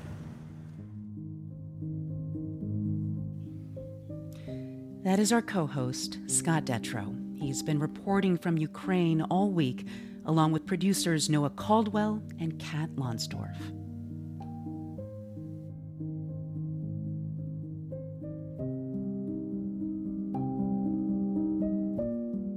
All Things Considered is a production of NPR News, which is solely responsible for its content. Like a story you heard on this or another NPR program? Share it with a friend at npr.org. While there, you can also hear stories you missed, enjoy expanded content, or connect to your favorite member station, wherever you are. Get the NPR app for your mobile device. You can also lean back and enjoy npr.org, optimized for the iPad. This is NPR. This is 90.9 WBUR, checking business news. The Dow rose 0.40% today, 138 points to finish the week at 34,721. S&P and NASDAQ lost ground. The S&P fell about 0.25% to close at 4488. The NASDAQ gave up 1.33% to settle at 13,711. Details coming up on Marketplace at 6:30 tonight. In the forecast, look for a nice evening ahead, dry and then partly cloudy skies overnight tonight, temperatures in the mid-40s. For the weekend, some thunderstorms possible tomorrow, but mainly partly sunny skies. Should be breezy with highs near 60 degrees. And then on Sunday, partly sunny, the slight chance of a shower in the afternoon in the mid-50s for a high. This is 90.9 WBUR, 58 degrees at 5:21. We're funded by you, our listeners, and by Fidelity Investments, reminding you it's never too early to start saving for your child's future. Learn more about a tax-advantaged 529 college savings account and how you can use the money to pay for qualified expenses at fidelity.com/ufund. Fidelity Brokerage Services, LLC, member NYSE SIPC. Spring is a time for growth. Gardeners plant seeds, buds bloom, and we look forward to colorful days ahead. When you donate, you help this station grow and serve your community. Here's how to give. By calling 1-800-909-9287 or going online at WBUR.org. We are hoping that the story that you just heard from Scott Detrow, which was an incredible story, as he said, of one town, one street, one day in a town in Ukraine. An amazing story. If you didn't get to hear all of it, you might want to listen once again. But that's a kind of news information that you get from WBUR that we hope you think is worth your contribution right now. 1-800-909-9287, WBUR.org. I'm Lisa Mullins with On Point host Meghna Chakrabarty. That story from Scott Detrow, it was riveting. And this is the most fundamental thing that great reporting does. It takes you there, even if it's the midst of a devastated city in Ukraine. As Scott said, as you pointed out, one street in one city. And I felt like I was standing right there next to Ludmila, the woman they talked to at the end, and even experiencing that human connection through hearing her voice and the whole gamut of emotions and experiences that she had. Nothing else can do that. That's what you get. That's why you listen to this station, to be transported to both beautiful and tragic places. WBUR takes you there, and we hope that's worth $5 a month, $10 a month, whatever you can give to bring the world closer to you every single day. So 1-800-909-9287 is the number to call, or WBUR.org. And as Meghna mentioned, $5 a month. Right now we're focusing on a $5 a month gift because you can get, with your contribution, a great new tote bag that you haven't seen before. It's a beautiful one with design of earbuds on the outside. And this is yours for a gift of $5 a month. If you can bump that up to $10 a month for today only, in fact, only for a little over the next half hour, you will also get an Eton FRX3 radio as a bonus gift. That's all for $10 a month. If you can make that contribution, we would so appreciate it. We appreciate whatever you can give to WBUR. 1-800-909-9287 or WBUR.org. 1-800-909-9287, WBUR.org. And again, remember, we only have about 35 minutes where you get those wonderful little bonuses, that tote bag and or the Eton FRX3 Plus radio. Let me be precise about this here. For $5 a month, the contribution of $5 a month, you get the tote bag. For $10 a month, you get the tote bag and the radio, so you can carry your supplies and be informed, even in the midst of whatever life throws at you. So 1-800-909-9287 is the number to call. And to be realistic, for nothing, you can get WBUR, because we don't send you a bill. What we do is come to you a couple of times a year and ask you to voluntarily, please tell us what you think WBUR is worth to you. You decide, and you put a dollar amount on that. We certainly hope you will, because that is how we're sustained, with your contribution. We're not here if you're not there for us, supporting us. 1-800-909-9287, WBUR.org. Can you swing $5 a month, $10 a month, $15 a month? Whatever you can do, we appreciate. 1-800-909-9287 or WBUR.org. It's 525. Support for NPR comes from this station and from Easy Cater, committed to solving food for today's workplaces, from sales meetings to employee lunches. Online ordering from more than 80,000 restaurants. Corporate food solutions at easycater.com. And from Indeed, committed to helping businesses attract, interview, and hire candidates. Businesses can invite candidates to apply, then schedule and conduct virtual interviews all in one place. Indeed.com/NPR. From NPR News, this is All Things Considered. I'm Scott Detrow. And I'm Elsa Chang. The NBA playoffs start next week, with the play-in tournament to decide which teams get the last slots, starting in just a few days. Now, basketball fans have a lot to look forward to this year, but sadly, not fans of the Los Angeles Lakers. This traditional powerhouse team had a pretty dismal year, so the Lakers will be watching the tournament from their living rooms. Sorry, guys. For more on the playoffs, let's bring in Maitri Anantharaman. She covers pro basketball for the website Defector. Welcome. Hey, thanks for having me. Thanks for being with us again. All right, so let's first talk about the play-in tournament. What team do you think will come out of that with a slot in the playoffs? Yeah, so it used to be that the top 8 teams from each conference were guaranteed to play a playoff series. And last year, the NBA shook things up with that play-in tournament. So the 7, 8, 9, and 10 seeds in each conference are actually competing for those final 2 spots. Right. And this year, there are a couple, I would say, sleeper candidates, teams that are probably better than their seeds. I'd say the Brooklyn Nets look like a pretty good team in the Eastern Conference.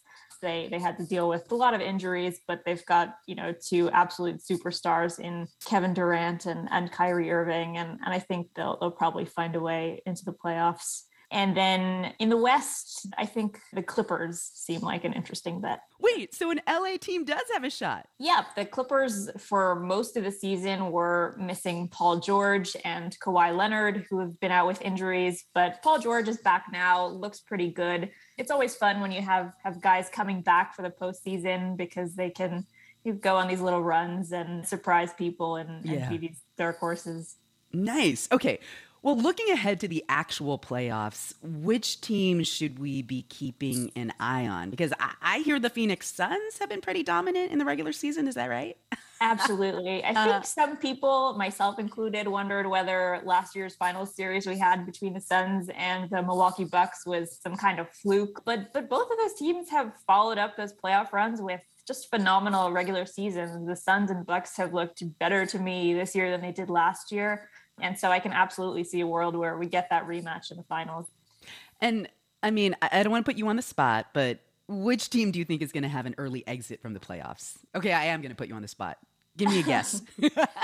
I think if you asked any basketball fan that question, they would immediately say the Utah Jazz, who have developed the dreaded pro sports reputation of the team that does okay in the regular season, but can't hack it come playoff time. It seems like there's some strife in the locker room. The head coach of the Jazz recently had to come out and deny some rumors that the two stars of the team don't like each other. He said, I'm not even making this up. He said to prove his point that they do like each other, he said sometimes they sit at the same table when they eat.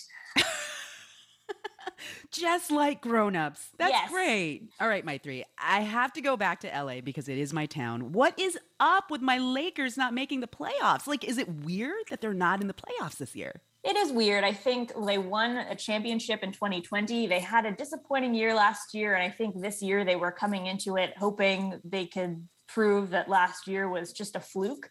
But it was from beginning to end miserable. Just a couple months ago, it looked like the big indignity for the Lakers would be that they'd have to play in the play-on round again, but things just kept getting worse, and they fell out of even play-in contention altogether. I guess LA will just have to place its hopes and dreams in the Clippers for now. Absolutely. That is Maitri Anantha Raman. She covers pro basketball for Defector. Thank you so much. Thanks.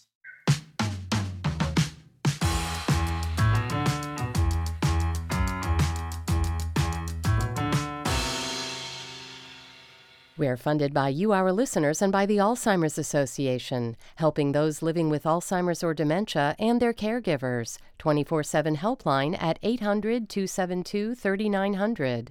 And Babson College. Make your dreams a priority with their part-time MBA. Apply by April 18th for scholarship consideration. babson.edu/part-time.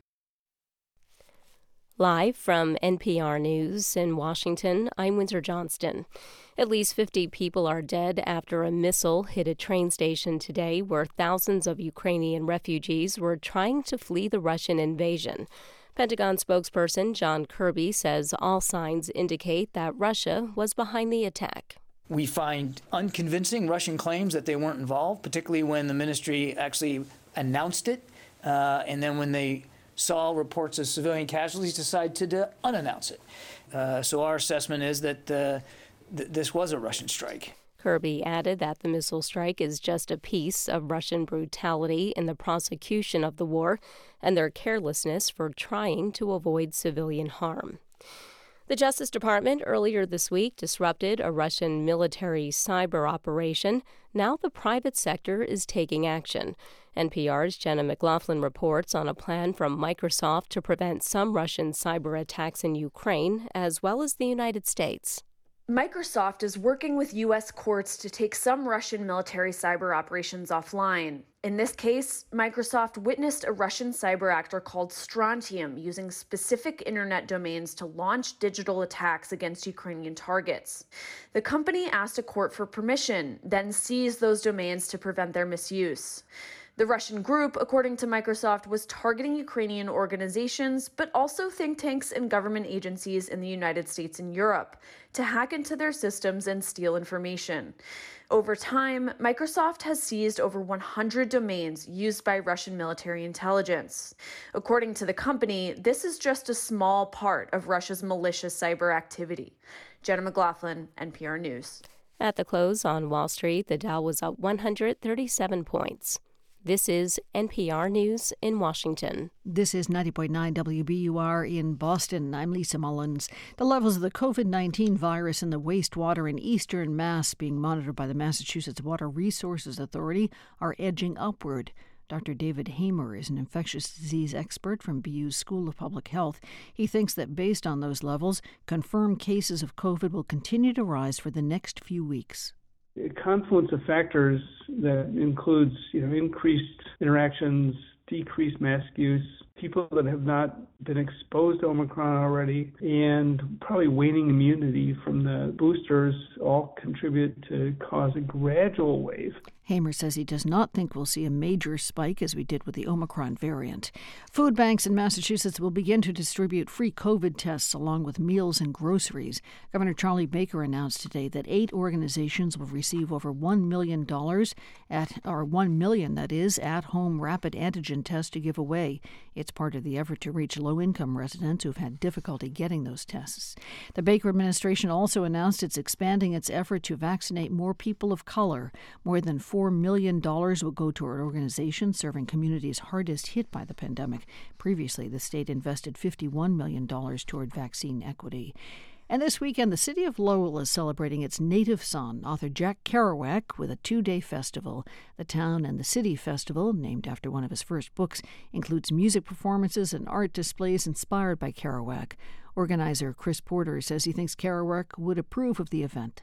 He loved people, and I think he'd appreciate it that he was to some degree a spearhead in this. So I think he'd dig it, man. The festival is typically held in the fall. It was canceled for the past 2 years because of the pandemic. Red Sox and Yankees game ended in New York with the Sox lost today, but Boston did give it a good shot. Game was tied 4-4, went into extra innings. Xander Bogaerts drove in the go-ahead run in the 10th inning to make it 5-4. Yankees responded in the bottom of the 10th to tie it 5-5. The stalemate continued in the bottom of the 11th inning, and that's when the Yankees' Josh Donaldson drove in the game-winning run on a single. Final score, 6-5 Yankees. Tonight, the Bruins are in Tampa Bay for a 7 o'clock matchup with the Lightning. In the forecast, no lightning in our forecast, maybe just a few thunderstorms tomorrow. Overnight tonight, partly cloudy skies. Temperatures just in the 40s. And then for tomorrow, some scattered thunderstorms, partly sunny skies, gusty winds, highs about 60. Sunday, some sunshine, some clouds, maybe a shower in the afternoon, in the mid-50s for a high. 57 degrees now in the Boston area at 5:35. We're funded by you, our listeners, and by Xfinity Internet, committed to delivering Internet service over a gig, designed to power your devices while fitting your budget. More at xfinity.com/gig. And EF Gap Year, an international gap program that helps students see the world, discover their passions, and gain important life skills. More at efgapyear.com. This is WBUR's All Things Considered. I'm Lisa Mullins. A controversial natural gas and diesel-fired power plant is being built in Peabody. It's known as a peaker plant. It's meant to kick into gear and generate electricity only during times of peak electricity demand. The plant is slated to be up and running next year, but it faces strong local opposition, and it goes against what international climate experts say needs to happen in order to limit global warming. WBUR environmental reporter Miriam Wasser joins us to explain. Miriam, tell us about the plant, who is behind it, and where it's supposed to go in Peabody. The 55-megawatt plant in Peabody is slated to be built on a small plot of land near 2 existing natural gas peaker plants. The immediate area is fairly industrial, but it's pretty close to several neighborhoods, including environmental justice communities. And the group behind it is called MWIC, which stands for the Massachusetts Municipal Wholesale Electric Company.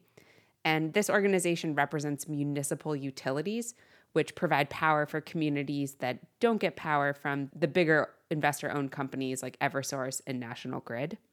So in the case of this project, MWIC is representing about a dozen cities and towns that will pay for the plant and use its on-call power when it's turned on. So do we have any idea how often the plant will actually run and what its effect on the climate is going to be? That is hard to predict, but the utility group estimates that the plant will run about 239 hours a year. And at that rate, it would release about 7,000 tons of carbon a year. That's about the equivalent of adding 1,300 cars to the road in Massachusetts annually. We should also remember that burning fossil fuels releases other harmful pollutants into the air, but it is worth mentioning that this plant will be cleaner than the vast majority of peaker plants in New England. So this utilities group is saying the plant is needed. What reasons is it giving? Yeah, so I couldn't get anyone behind the project to talk to me for this story, but in documents and at a public meeting last summer, the CEO of MWIC, which is the wholesale electric company, gave several reasons. The first was financial. He said that it would be cheaper for ratepayers if they built the plant than if they bought the on-call energy they need from the free market. The second was about convenience. So since there are already 2 plants on the Peabody site, this new one can take advantage of infrastructure like gas pipelines that already exist. The utilities also say that they need the plant for reliability. And this is a little complicated, but in short, Northeast Massachusetts doesn't have a lot of transmission lines coming in. So if there was a big spike in power demand, having a peaker plant in the area could potentially help prevent brownouts. And are there a lot of brownouts in northeastern Mass to begin with? Not that I'm aware of. And so this isn't necessarily a huge concern right now, but MWIC says it could be in the future, and so they want to hedge against that. And finally, project supporters say it might actually be a net benefit to the environment to build this peaker plant. Here's MWIC CEO Ronald DiCurzio at a public meeting last year. Being that this is going to be the latest and greatest technology, it will be, in all likelihood, displacing resources that emit higher carbon in the air. And Lisa, I just want to note that project opponents push back on all 4 of these arguments. And how about the opponents themselves? Who are they and what are their arguments against the plant? Yeah, so it's a pretty broad coalition of North Shore residents, environmental groups, and politicians. And they're opposed for reasons having to do with environmental justice, public health, transparency, and of course, climate change. Susan Smoller is a Peabody resident and founder of the activist group Breathe Clean North Shore. To me, the bottom line is it's crazy. It's insane to be investing in fossil fuel, brand new fossil fuel in 2022. Smoller also says that one of the reasons we're seeing a lot of opposition now, 6 or 7 years after the plant was first proposed, is that people didn't know about this project until recently. The Municipal Utilities Organization did what it was legally supposed to do to notify the state and the public about the plan, but a lot of people say that it wasn't enough. And the proposed plant is technically called Project 2015A. So even when the group talked about it at its meetings, people glancing at the agenda beforehand wouldn't know that they were talking about building a natural gas plant. So how about opponents offering alternatives? Are there any? There are basically 2 that have been suggested. The first is batteries. So environmentalists point to a study that found the utilities could meet their energy needs with big batteries. But the project backers say that they looked at batteries and concluded that the array that they would need wouldn't fit on the site, and that even if it did, it wouldn't be cost effective. Another study found that it would be cheaper to buy the power on the free market than to build the plant. But again, the utilities group say it would not be cost effective in the long run. Where does the project stand now in terms of permits and approval? It is fully permitted, so unless something radical happens to put it on pause, construction should begin soon, and it should be up and running by next summer. So do opponents have any options at all? Yeah, they're pushing the State Energy and Environmental Affairs Secretary, Kathleen Theoharides, to tell MWIC that it needs to do a full environmental review of the project. And, this project was actually exempt from this back in 2016 because of its size, because it's relatively small. And they're also asking Governor Charlie Baker to order what's called a comprehensive health impact study. So this would look at how the plant could affect air and water quality and what it might mean for public health. Thank you for telling us the story, WBUR environmental reporter Miriam Wasser. Thank you. Thanks for having me. This is 90.9 WBUR. Back to the news in just a couple of minutes. We are taking a little bit of time right now to ask you to reflect on the stories that you've been hearing, including the story with Miriam Wasser about the controversy behind a natural gas and diesel-fired power plant being built in Peabody. A story earlier, fantastic story out of Ukraine on what it's like on one battered street in a Ukrainian town where Russian troops have now pulled out and people are surveying the damage. And you heard about the NBA playoffs. What of this is not to like? And we know that you like it. Some of you love it, in fact, because you listen to it. We hope you will support it right now.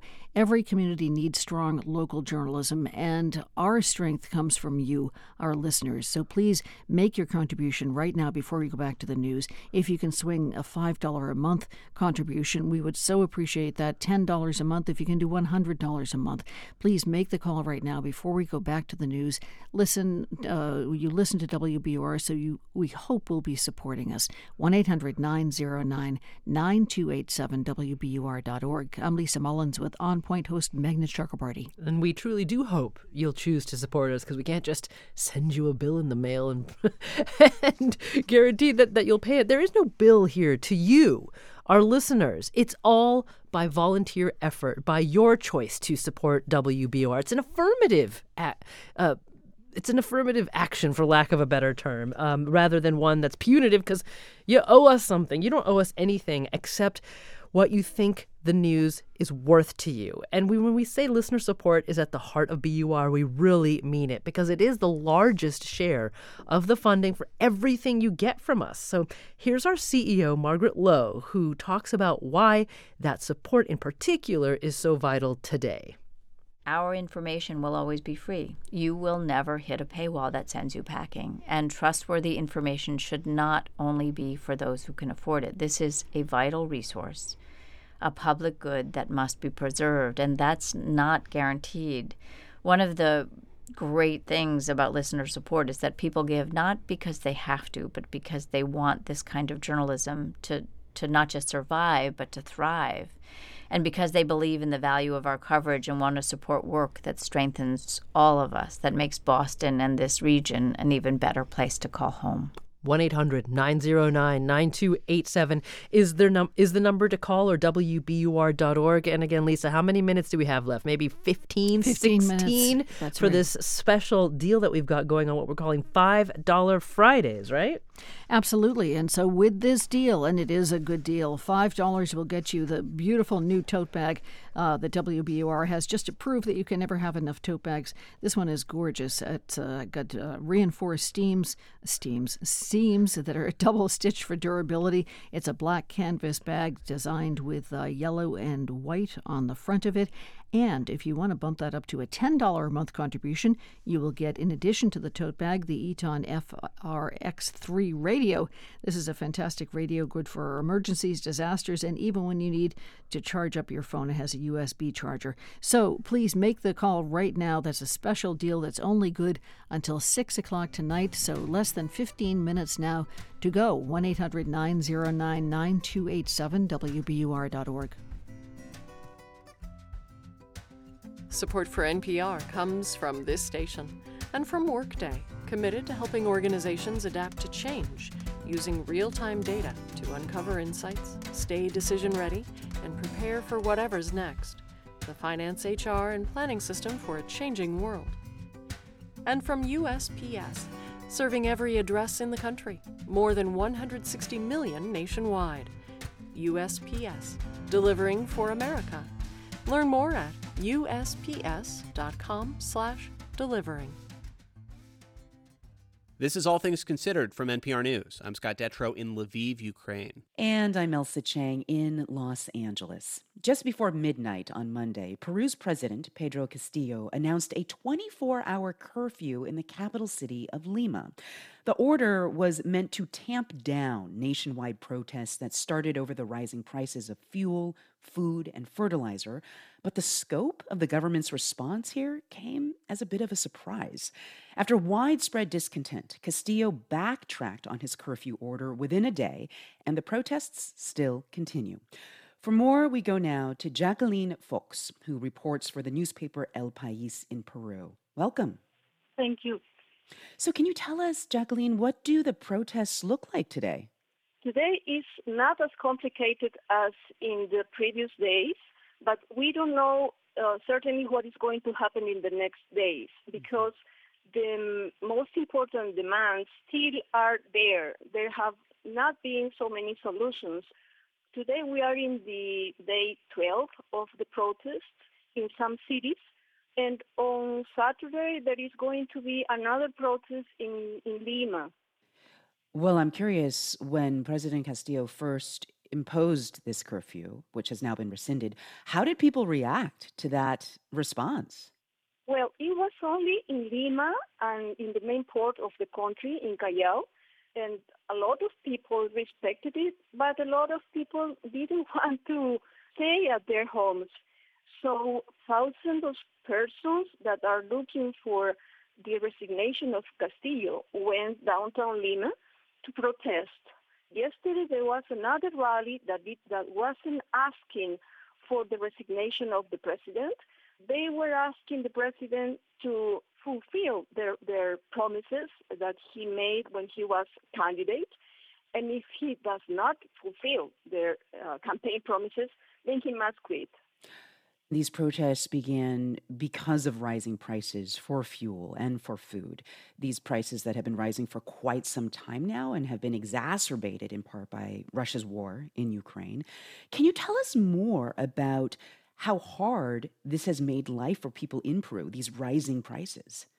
Yeah, I think it's important to remember some background about who supported the victory of Pedro Castillo. He won with a very important support of peasant farmers and independent drivers.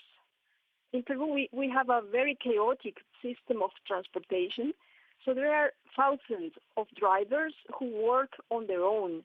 And Pedro Castillo offered these very big groups that he was going to govern for a better living of them. So this has been worsening since August because of the rise of inflation. Right. And it got worse in the 2 previous months because of the higher price of fertilizers. Well, does Castillo still have powerful supporters? Like how are they explaining this administration's failures so far? No, I will say that he has some very important supporters. These rallies that were held in several cities yesterday, they were organized by very important unions of peasants and workers. These are the last supporters he still has.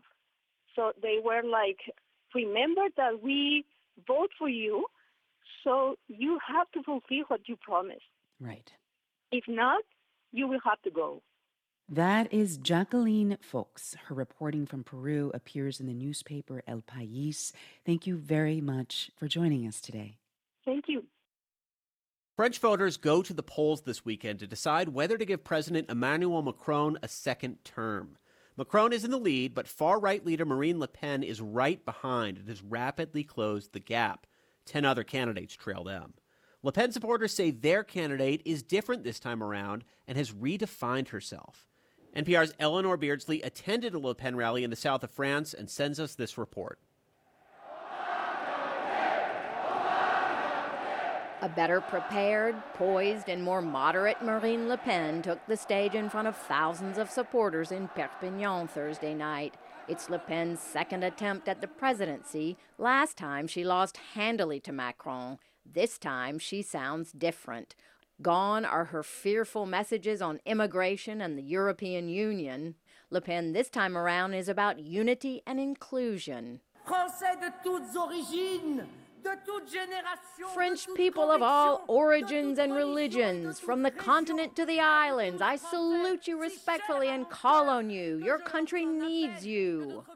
Analysts say Le Pen has managed to detoxify the party started by her father 50 years ago. She even changed the name. The National Front became the National Rally.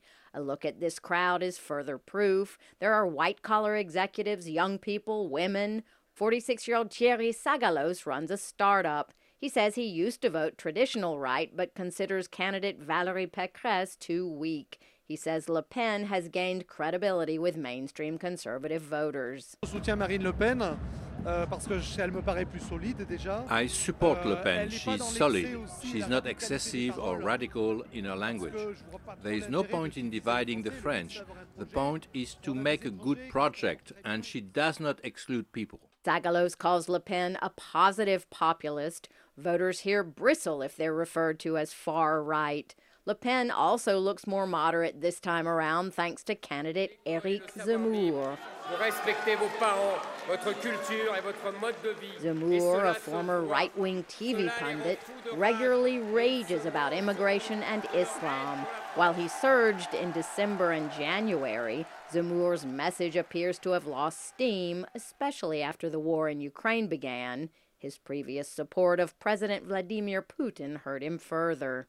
At the Perpignan rally, retiree Patrick Froment says Zemmour sounds a lot like Le Pen's more extreme father. Marine Le Pen has modernized for the 21st century, he says.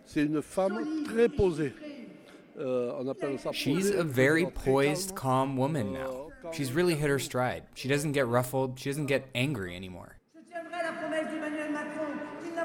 Le Pen regularly evokes Macron in her rallies, his arrogance, his support of the rich and the elites, his supposed disrespect of the little guy. She contrasts that with what she says is her support of French workers, the teacher, the nurse, the farmer.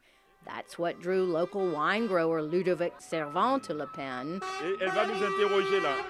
He waves a Le Pen flag as her fleet of campaign buses pulls away after the rally. Servant, originally from the French Caribbean island of Guadeloupe, says Macron lacked respect for the little people and Le Pen wants to take care of them. I like Marine Le Pen because she's the only one who's very attentive to those who live in rural areas. Because she is sensitive. She thinks about what kinds of problems people in the countryside in agriculture face. Throughout this campaign, Le Pen has focused on economics and bread and butter issues. It seems to be paying off as her numbers are surging. She is only 3 points behind Emmanuel Macron in the latest polls. Eleanor Beardsley, NPR News, Perpignan. You're listening to All Things Considered from NPR News. We're funded by you, our listeners, and by Walnut Hill School for the Arts, championing creativity. Arts and academics for grades 9 to 12. Apply for 2022-23. walnuthillarts.org. My name is Layla Faldel, and I'm one of the hosts of Morning Edition and the Up First podcast. I started as an overnight newspaper reporter at the Fort Worth Star-Telegram, found myself on a plane to Baghdad a year later covering the impact of a U.S. invasion, occupation, and war in that country, then traveled across the Middle East and North Africa with short trips into Europe sometimes, and then back to the United States covering this country, its divisions, the things that unite and divide people. I get the privilege and honor of going into people's homes, of listening to people's stories. That's a gift. I think it's incredibly important to keep those in power accountable, but also to spend as much time speaking to those impacted by the policy decisions. That, for me, is what I bring to the host chair. I'm Layla Faldel. Support this NPR station today. Here's how to give. You can give right now at this number, 1-800-909-9287, or go online at WBUR.org. Go online right now because we just have 4 minutes left for a special offer on the table right now for those of you who can give $5 a month. Magda? And that offer is you get a tote bag. And in all seriousness, this is a new WBUR tote bag. It's lovely. It's got the WBUR logo and a very elaborate set of, an image of an elaborate set of earbuds, if I could put it that way. And that's for just $5 a month. But you've got to call within the next 3 minutes. And if $10 a month is a possibility for you, you get the WBUR tote bag and the terrific Eton FRX3 radio that will keep you prepared for emergencies and disasters, keep you plugged into the information that you need. But you wouldn't even need a plug, right? It's just solar powered or hand turbine powered or DC powered if you still have power running through your home. But 1-800-909-9287 is the number to call, or WBUR.org. Just 3 minutes now, and that's when these are off the table. We can offer them no longer. So again, for your pledge of $5 a month right now, you get the WBUR tote bag, brand new tote bag, in fact. And if you can bump it up to $10 a month, you get the tote bag and the Eton radio. $5 a month is what we're suggesting. If you would like to give more than that, we would be happy to take it off your hands, because we know that that you're aware of just how much news costs to bring you the news, especially when there are stories that require so many resources, such as what's happening in Ukraine right now. This is something we are committed to bringing you, committed to, as you heard Layla Fadel say at the beginning of this break, the voices on the ground of people who are affected by policies in this case, Russia's attack on Ukraine, and the way the rest of the world is responding to it. You're hearing from the people who are affected, and that is a lot more difficult to put together into a story than it is to have opinion on that masquerades very often as journalism. So because we're bringing you the real thing, accountable, independent news, we hope you will pay for it right now. 1-800-909-9287, WBUR.org. I'm going to demonstrate accountability right now. I'm going to hold myself to account. I said DC power if you plug into your home. I'm not entirely sure that's right. Someone let me know. I think it's AC power in your home. So just ignore me about DC. No, we should cue some music. But the point is that for $5 a month or $10 a month, if you call in the next 2 minutes, you'll also get these terrific little gifts. The WBR tote bag for $5 a month, and for $10 a month, you get the tote bag and the Eton FRX3 radio. But you have 90 seconds to make that call for these wonderful gifts. 1-800-909-9287, or do it at WBUR.org. And think of the stories that you've been hearing about how far-right leader Marine Le Pen is closing the gap in the polls in France for the presidential election versus incumbent Emmanuel Macron. The election is this weekend. You heard about protests over inflation in Peru and how the president there is reacting, or some would say overreacting to them. You're going to be hearing from Anthony Fauci coming up talking about boosters and whether or not we're going to need boosters every couple of months. And, of course, the news of the day from Ukraine. All of this comes at a cost to us. We know that you're edified by it. You listen to it. You appreciate it. So right now, put your money behind it. 1-800-909-9287, WBUR.org. And your money goes to support the brilliant producers that we have on the other side of the glass who make people like me sound smart. And I've just been assured it's AC power in your homes. 1-800-909-9287 is the number to call, or WBUR.org. Do it now. $5 a month or $10 a month. You get these wonderful gifts, but you got to call now. 800-909-9287. Thank you. Support for NPR comes from this station and from Fisher Investments Wealth Management, offering guidance on retirement income, Social Security, and estate planning. More at FisherInvestments.com. Clearly different money management. Investing in securities involves the risk of loss.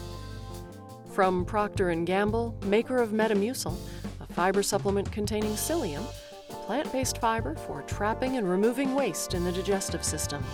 Designed to be taken every day. More at Metamucil.com. And from Progressive Insurance with its Name Your Price tool, a way to see coverage options based on a driver's budget.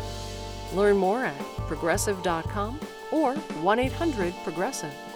Price and coverage match limited by state law.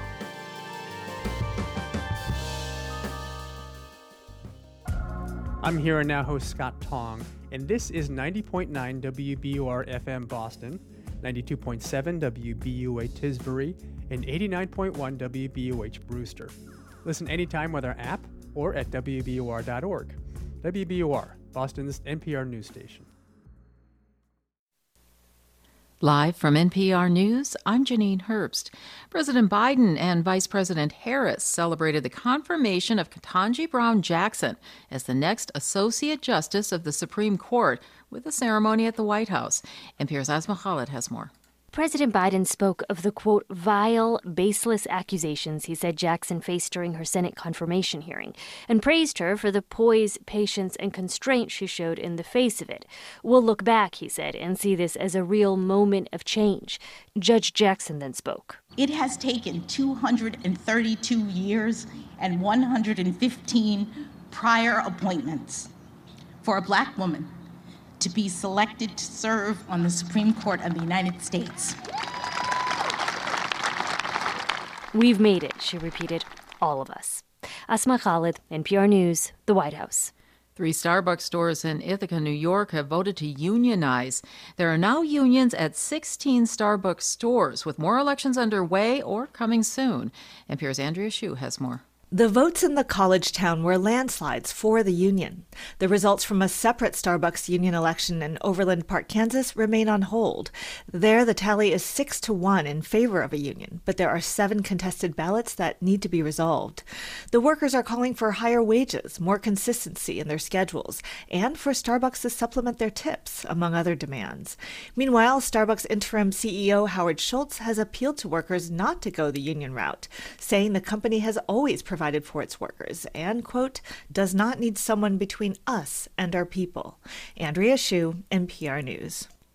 The Academy of Motion Picture Arts and Sciences says it's banning actor Will Smith for 10 years following his behavior at this year's Oscars. NPR's Mandelita Barco has more.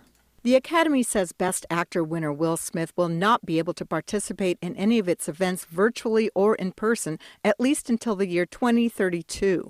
During the Oscars ceremony, he famously walked on stage to slap comedian Chris Rock after he told a joke about Smith's wife's hair. By the end of the week, Smith apologized to Rock and resigned from the Academy. Its board of directors accepted his resignation and in a statement said its decision was, quote, one step toward a larger goal of protecting the safety of our performers and guests and restoring trust in the Academy. Smith was not asked to give back his Oscars award. Mandalit Del Barco, NPR News, Los Angeles. It's official. Discovery took control of CNN, HBO, and Warner Brothers today, creating a media giant. It puts many of the biggest names in TV, news, and entertainment under one umbrella. The new company, Warner Brothers Discovery, is poised to take in an estimated $50 billion a year in revenue. Starts trading on Wall Street on Monday.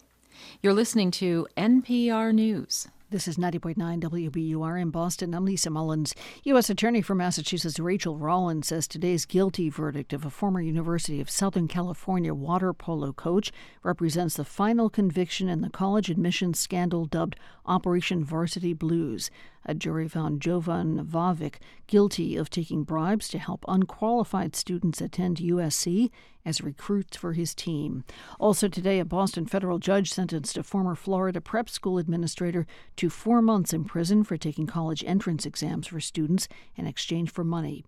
The state is extending an emergency order to help Massachusetts hospitals and medical facilities fill staffing shortages through the end of the year. It allows nursing students and recent nursing school grads who are not yet licensed to go to work. The Massachusetts Nurses Association opposes the practice and says it's not safe to put inexperienced nurses into an unstable environment. In sports, Red Sox and Yankees game ended in New York with the Sox loss after 11 innings. Final score 6-5 Yankees. Tonight the Bruins are in Tampa Bay for a 7 o'clock matchup with the Lightning. Nice day today. Cool winds tonight. Look for partly cloudy skies falling to the mid-40s. And then for tomorrow, partly sunny skies, maybe a few showers or thunderstorms, a gusty wind, highs around 60. For Sunday, partly sunny, slight chance of an afternoon shower in the mid-50s for a high. It's 6:05. We're funded by you, our listeners, and by EBSCO, supporting open source and making open platforms accessible to libraries of all sizes with EBSCO Folio. Learn more at ebsco.com. This is 90.9 WBUR, going to the news with the latest from Ukraine coming up in just a couple of minutes, followed by an interview with Dr. Anthony Fauci. First, though, we just want to tell you where we are in this fund drive. We're doing very well thanks to all of you who have called in. If you haven't, here's an added incentive just for the next hour because we have a $15,000 goal. And then we can make it with your help and this added incentive thanks to some generous members of the Murray Society. Meghna Chakrabarti, you want to tell us about it? Yeah, your money can go twice as far, essentially, because if we, for every dollar we raise this hour, we have this $15,000 goal, as Lisa said. Generous members of our Murrow Society will match it, but you've got to call this hour, which is not even 60 minutes left anymore. We've got 54 minutes for that. So 1-800-909-9287 to get in on that dollar for dollar match on your contribution, whatever you give monthly to help us meet that $15,000 goal that we have for this hour between now and 7 o'clock tonight. So 1-800-909-9287. And you can break that down, whatever donation you decide to make, whatever way you want. We've been suggesting all day long, 5 for Friday, $5 a month. If you can do that, that would be fantastic. $10 a month, $15 a month, $100 a month if you can swing it, whatever you can afford. And remember that you can always change the amount as time goes on if your budget requires that. So What's not to like? You get not only to support the radio station that you've chosen to listen to, the website, the podcast that you get, the newsletters that you get from WBUR, the whole array of news and information you get, but you also get, in addition to that, to make your money go twice as far. 1-800-909-9287, WBUR.org. So if $10 a month is possible for you, it becomes $20. If $100 a month is possible for you, it becomes $200. I'm sticking with base 10 here. If $1,000 is maybe for some of you possible, becomes $2,000. We have a $15,000 goal to meet for this hour. And that dollar-for-dollar match from generous members of our Murrow Society will help us get there. But you're the catalyst here. It's your call to 1-800-909-9287 or online at WBUR that gets that match started. So do it now, 800-909-9287. And we sure know that you don't have to do it. And you know that you don't have to do it. And that's why it's so remarkable that so many people do it anyway. Thousands and thousands of people. Each fundraiser who realize that we wouldn't be here doing any of what you hear at WBUR or see online at WBUR.org if we did not have your support. Thank you. And please join those people if you haven't given yet. 1-800-909-9287, WBUR.org. We're funded by you, our listeners, and by Cityside Subaru on Route 60 in Belmont, where the A Lot to Love event is underway, featuring the all-wheel drive Subaru Ascent with seating for 8. CitysideSubaru.com. From NPR News, this is All Things Considered. I'm Elsa Chang in Los Angeles. And I'm Scott Detrow in Lviv, Ukraine. The Ukrainian government says a Russian missile hit a train station in the city of Kramatorsk this morning, killing at least 50 people. This as officials in cities across the eastern part of the country are telling people to evacuate ahead of an expected Russian offensive. NPR's Ader Peralta is in the capital of Kyiv and joins us now. Hey, Ader. Hey, Scott. Ader, the headline was just horrifying. Tell us more about this missile strike. Yeah, so as you said, the Ukrainian government says that a missile hit a train station in the city of Kramatorsk, and that happened at about 10 a.m. this morning, and they said that it happened when thousands of people were trying to evacuate. And the images that have emerged from there, they're tough to look at. They show smoke rising from the station and the bodies in civilian clothes lying motionless in pools of blood, and around them are what appear to be abandoned luggage and bags. The head of the military administration in that region said that 50 people had died, and among them were 5 children, and that about 100 people are being treated in the hospital. At a press briefing, Pavlo Krylenko, who was speaking through an interpreter, didn't mince words. He blamed the Russians. Let's listen. They will try to create panic, and they will hit the local population, local civilians. They monitor the railway stations. They know where to hit, where to strike. Initially, they would only hit railways as such. And what he's saying is that at first Russians used to hit empty buildings, and now they're waiting for full train stations to use what he described as cluster bombs. And those are munitions that are banned by international law because the damage they cause is so indiscriminate. And it's worth noting that Russia has called these allegations absolutely untrue. The train station was full, and it was people trying to head west. The war has been going on since late February. Give us the context again of why so many people are trying to flee at this point in time from the east. Yeah, I mean, look, so where I saw you yesterday in Kyiv, things are calming down a bit. Stores are opening, people are in the streets. Russian troops have pulled out of the northern part of this region. But the Ukrainian military is saying that Russia is not done with this war. They believe that the troops that withdrew from Kyiv are now in Belarus, but they're only there to regroup and rearm. And they believe that once that's done, they will launch an assault in eastern Ukraine. So government officials in 3 oblasts in 3 states here, in Donetsk, Luhansk, and Kharkiv, have been telling civilians to go. So over the past few days, thousands of people have been getting on trains because they were afraid that the train service would stop. So that's why people are rushing to train stations there. So if train stations filled with people are being targeted, how are people going to get out of the east? What are people going to do to prepare for future strikes? Yeah, I mean, look, I think that is the big question, because one of the remarkable things throughout this war is that trains have never stopped running. They have evacuated millions of Ukrainians to safety, to neighboring countries, and trains are still running. But there is fear that if airstrikes like this continue, the government will have to suspend service, and people can obviously use cars and buses, but that will very likely mean a much slower evacuation. It's NPR's Ader Peralta coming to us from Kyiv. Ader, thank you so much. Thank you, Scott. Hundreds of people are still dying from COVID-19 every day across the U.S. as the highly contagious variant BA2 takes hold.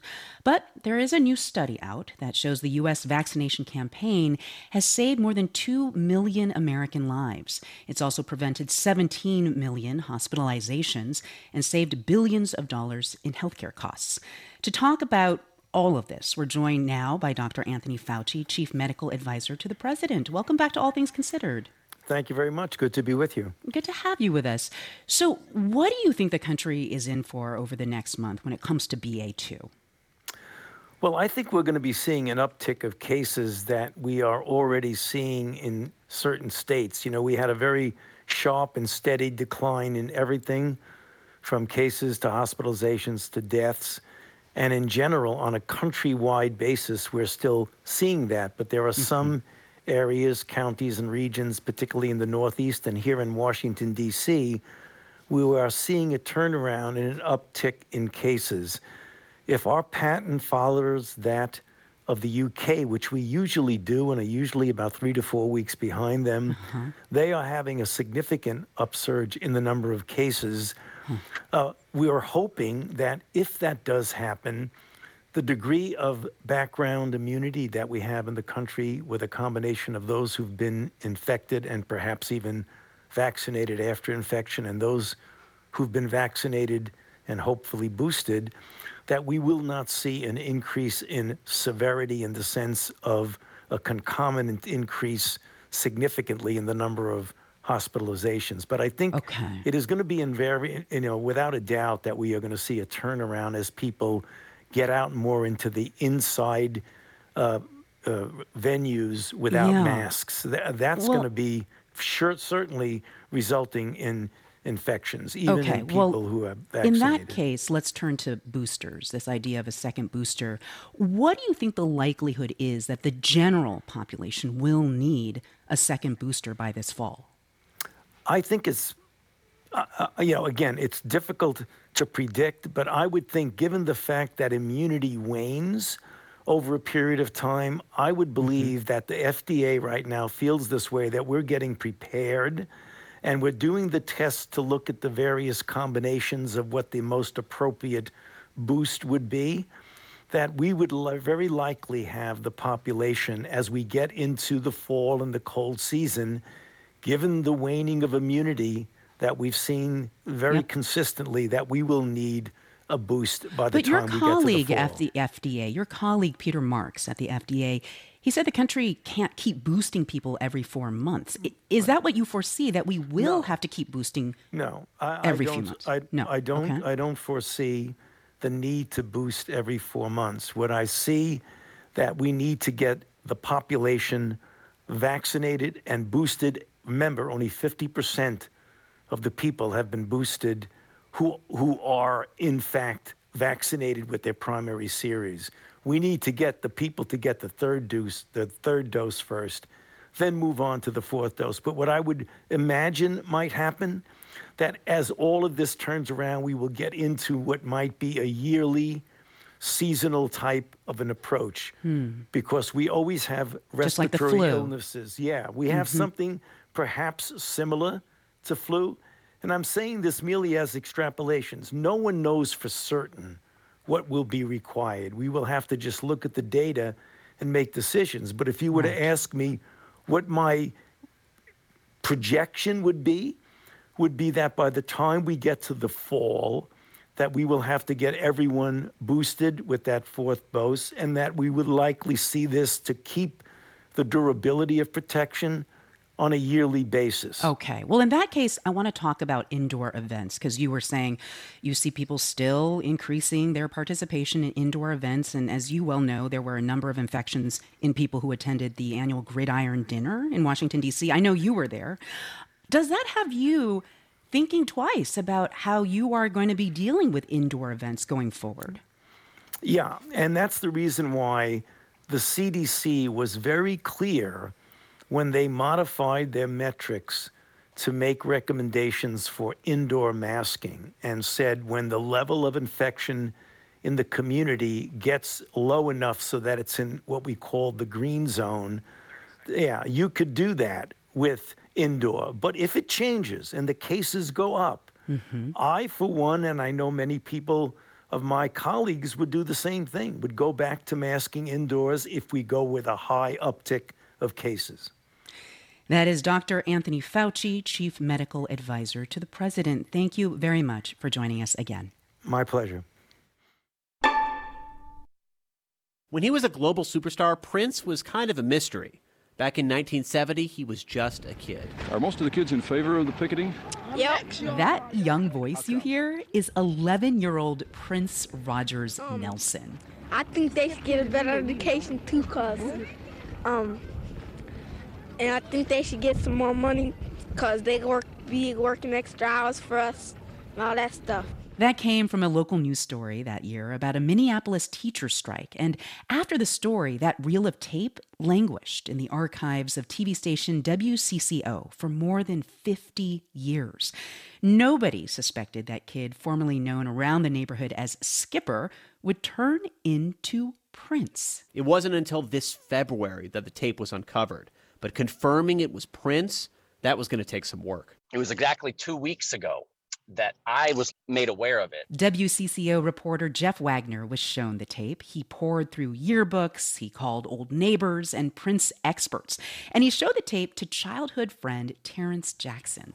That is Prince. Standing right through the head on, right? Yeah, keep watching. That's Skipper! Oh my God!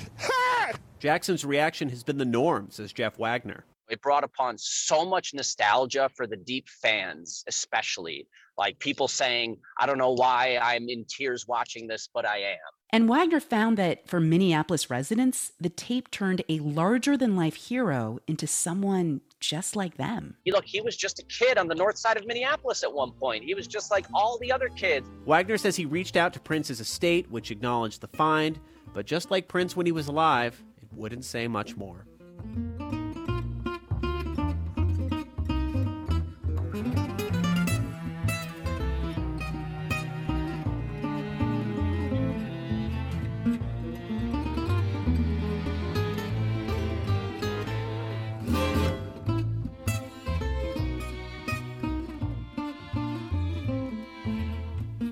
You're listening to All Things Considered from NPR News. This is 90.9 WBUR. Checking business news. The Dow rose 0.40% today, 138 points to finish the week at 34,721. S&P and NASDAQ lost ground. The S&P fell about 0.25% to close at 4488. NASDAQ gave up 1.33% to settle at 13,711. Details coming up in just about 10 minutes on Marketplace. Red Sox-Yankees game today, the debut of the regular season, and it went into 11 innings. In the end, it was Yankees 6, Red Sox 5. In the forecast overnight tonight, look for partly cloudy skies, temperatures in the mid-40s. And then for tomorrow, partly sunny skies, a gusty wind, maybe some scattered thunderstorms with high temperatures nearing 60. For Sunday, partly sunny, the off chance of a shower in the afternoon in the mid-50s for a high. It's 6:21. We're funded by you, our listeners, and by the Mass Art Auction. Bidding is open on 325 works. Visit the exhibition in person and bid online. Learn more at massartauction.org. Hey, this is Steve Inskeep with NPR News. Fighting misinformation can be tricky. We question people in power. We want to hear from people in power, but we want to deliver their statements in context, surrounded by facts, which is what you deserve. It takes resources to get it right, and we can't do that without your support. Help us by giving to this station. Thanks. We can't do it without you. Call 1-800-909-9287. Before we go back to the news, 1-800-909-9287, WBUR.org. We have a goal of $15,000 to raise by 7 o'clock. Meghna Chakrabarty is with me right now. I'm Lisa Mullins. And last night, Meghna, in this same hour, we also had a goal. We actually made it and exceeded it. Hoping we can do the same thing tonight. Definitely. And we're getting help doing that because we have this dollar-for-dollar match from generous members of our Murrow Society. And if you call 1-800-909-9287 anywhere between now and 7 o'clock, which is rapidly approaching, they will give a dollar-for-dollar match to your contribution. And that goes to help pay for the news and the stories that you hear every day here at WBUR. But it's not just the news, because WBUR also has extensive arts and culture coverage. So listen to a moment to Tanya Rowley. She's Assistant Managing Editor for Arts and Culture at WBUR, and she described to us why arts coverage adds really richness to life. This is a great way to find out about things happening in the city that are just intellectually stimulating, that are also just enlightening. And in a way, I suppose that also just sort of feed the soul. I mean, as things in the world have felt so dire, we've been living with the pandemic now for going into our third year. And it's just good to remember how important art is in these times. And so this is what we're interested in offering to our audiences. 1-800-909-9287 is the number to call, or WBUR.org. And Tanya mentioned there that the arts and the arts coverage feeds the soul, and so much of what we do feeds the mind and feeds the need for joy. In fact, the story that we just heard about that found tape of Prince from when he was about 11 years old. And this is the kind of thing that you expect from WBUR, the unexpected, really, all things considered, which you could apply that name to just about everything you hear on WBUR. So we're hoping that right now you'll take advantage of this monthly, make a monthly contribution to take advantage of this dollar-for-dollar match on the table. We need to raise a total of $15,000 by 7 o'clock tonight. 1-800-909-9287. or WBUR.org. 1-800-909-9287, again, is the number to call. Take advantage of that dollar-for-dollar match we've got on the table right now for just the next 35 minutes. And especially if you're one of our listeners who's able to give a gift of, say, $1,000, $2,000, $5,000, if that's even a possibility for you, now's the time to make that into $10,000 because of this match. So 1-800-909-9287 is the number to call. We are grateful for large donations, modest donations, whatever donation you can make to WBUR. And that's why we've been saying for this Friday, 5 for Friday, if you can do $5 a month, we would be so grateful for that as well, because it shows that you want to be an active participant in this radio station. You understand that we cannot do it without you. We don't have millions of dollars and billions, in fact, in commercial income from commercials. You'll never hear a commercial on this station. We don't want them. If we're going to be beholden to anybody, it's you. You are the cornerstone of what WBUR does. So please, right now, hold up your end of the bargain. You've chosen to listen to this non-commercial radio station, so please make a contribution right now in whatever amount you can afford. 1-800-909-9287 or WBUR.org. Once again, we have a goal of a total of $15,000 that we need to raise by 7 o'clock to stay on track on this fund drive. We have a dollar-for-dollar match on the table, so make your pledge of support. Say it's $15 a month. It means $30 a month for us. 1-800-909-9287, WBUR.org.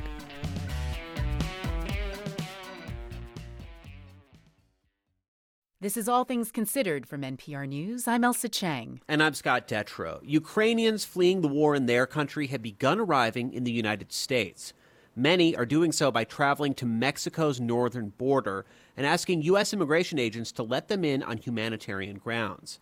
NPR's Adrian Florido traveled to Tijuana, Mexico, where thousands of Ukrainians have landed in just the past few days. So many Ukrainians have arrived in Tijuana this week that the city's government turned a sports complex into a makeshift shelter. cots and roll-up mattresses everywhere. Yesterday, hundreds of people were waiting for their turn to take a shuttle to the border crossing with San Diego and ask to be let in.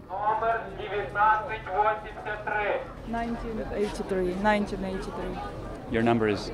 2221. Irina Mereshko has been at the shelter for 2 days. Earlier this week, she flew from her home in Los Angeles to Warsaw, Poland, and then took a train into Ukraine, where she met her sister and her sister's 14-year-old son, Ivan. Her sister is staying to support Ukrainian troops, but she wanted her son to come to the U.S. until the war is over. We told him it will be like a long summer vacation, break in California. As they said goodbye, everyone, including Ivan, understood that to be more of a hope. If be honest, it can be last goodbye between us. It was really difficult, Mereshko decided to come through Mexico when she learned the easiest way to get Ivan into the U.S. was to show up at the border and request humanitarian admission for a year, newly available to Ukrainians. On their final flight into Tijuana, almost every other passenger was Ukrainian. Olya Krajnik is one of the volunteers running this shelter. She says the number of Ukrainians arriving at this border city has ballooned faster than anyone had expected. 6 days ago, it was 350. In one day? In one day. And the last 3 days, we were right about 1,000. 1,000 people arriving in Tijuana airport every day. With Ukrainian passports, waiting to cross into the United States, yep. Krajnik is a real estate executive in Silicon Valley, but like many Ukrainian Americans, when she learned that Ukrainians were arriving in Tijuana, she dropped everything and came down to help. They found a growing tent city near the border, so they worked with Tijuana officials to set up this shelter and with immigration agents to take 50 people at a time to the border. But Ukrainians are still arriving much faster than agents can process them. And our grassroots volunteer effort just cannot scale to keep up. She says this effort needs help from a large nonprofit. For now, it's taking 2 to 3 days for a newly arrived Ukrainian to be led into the U.S. That's a lot faster than people from Latin American countries who've been waiting months to get in. Still, some Ukrainians have been traveling to other border cities hoping to get in faster. At the shelter, the mood is a mix of Mexican hospitality mingled with trays of Ukrainian food, along with the anxiety of war-rattled families. Alexei Ivkov drove from north of San Francisco to meet his 74-year-old mother, Tatiana. She spent weeks determined to ride the war out in a subway tunnel in the city of Kharkiv before her son was able to convince her to come to Tijuana. When he picked her up, he noticed the PTSD right away. Because we came out in the airport, it was some truck stopping and it was just loud noise, and she was like, oh my God, what's going on? Even so, she's already thinking of her return home to Ukraine. As soon as it's gonna quiet down a little bit, she will try to go back, basically. For now, she's cheerful, she says, excited for the big family party, her grandkids waiting for her in California. Adrian Florido, NPR News, Tijuana, Mexico.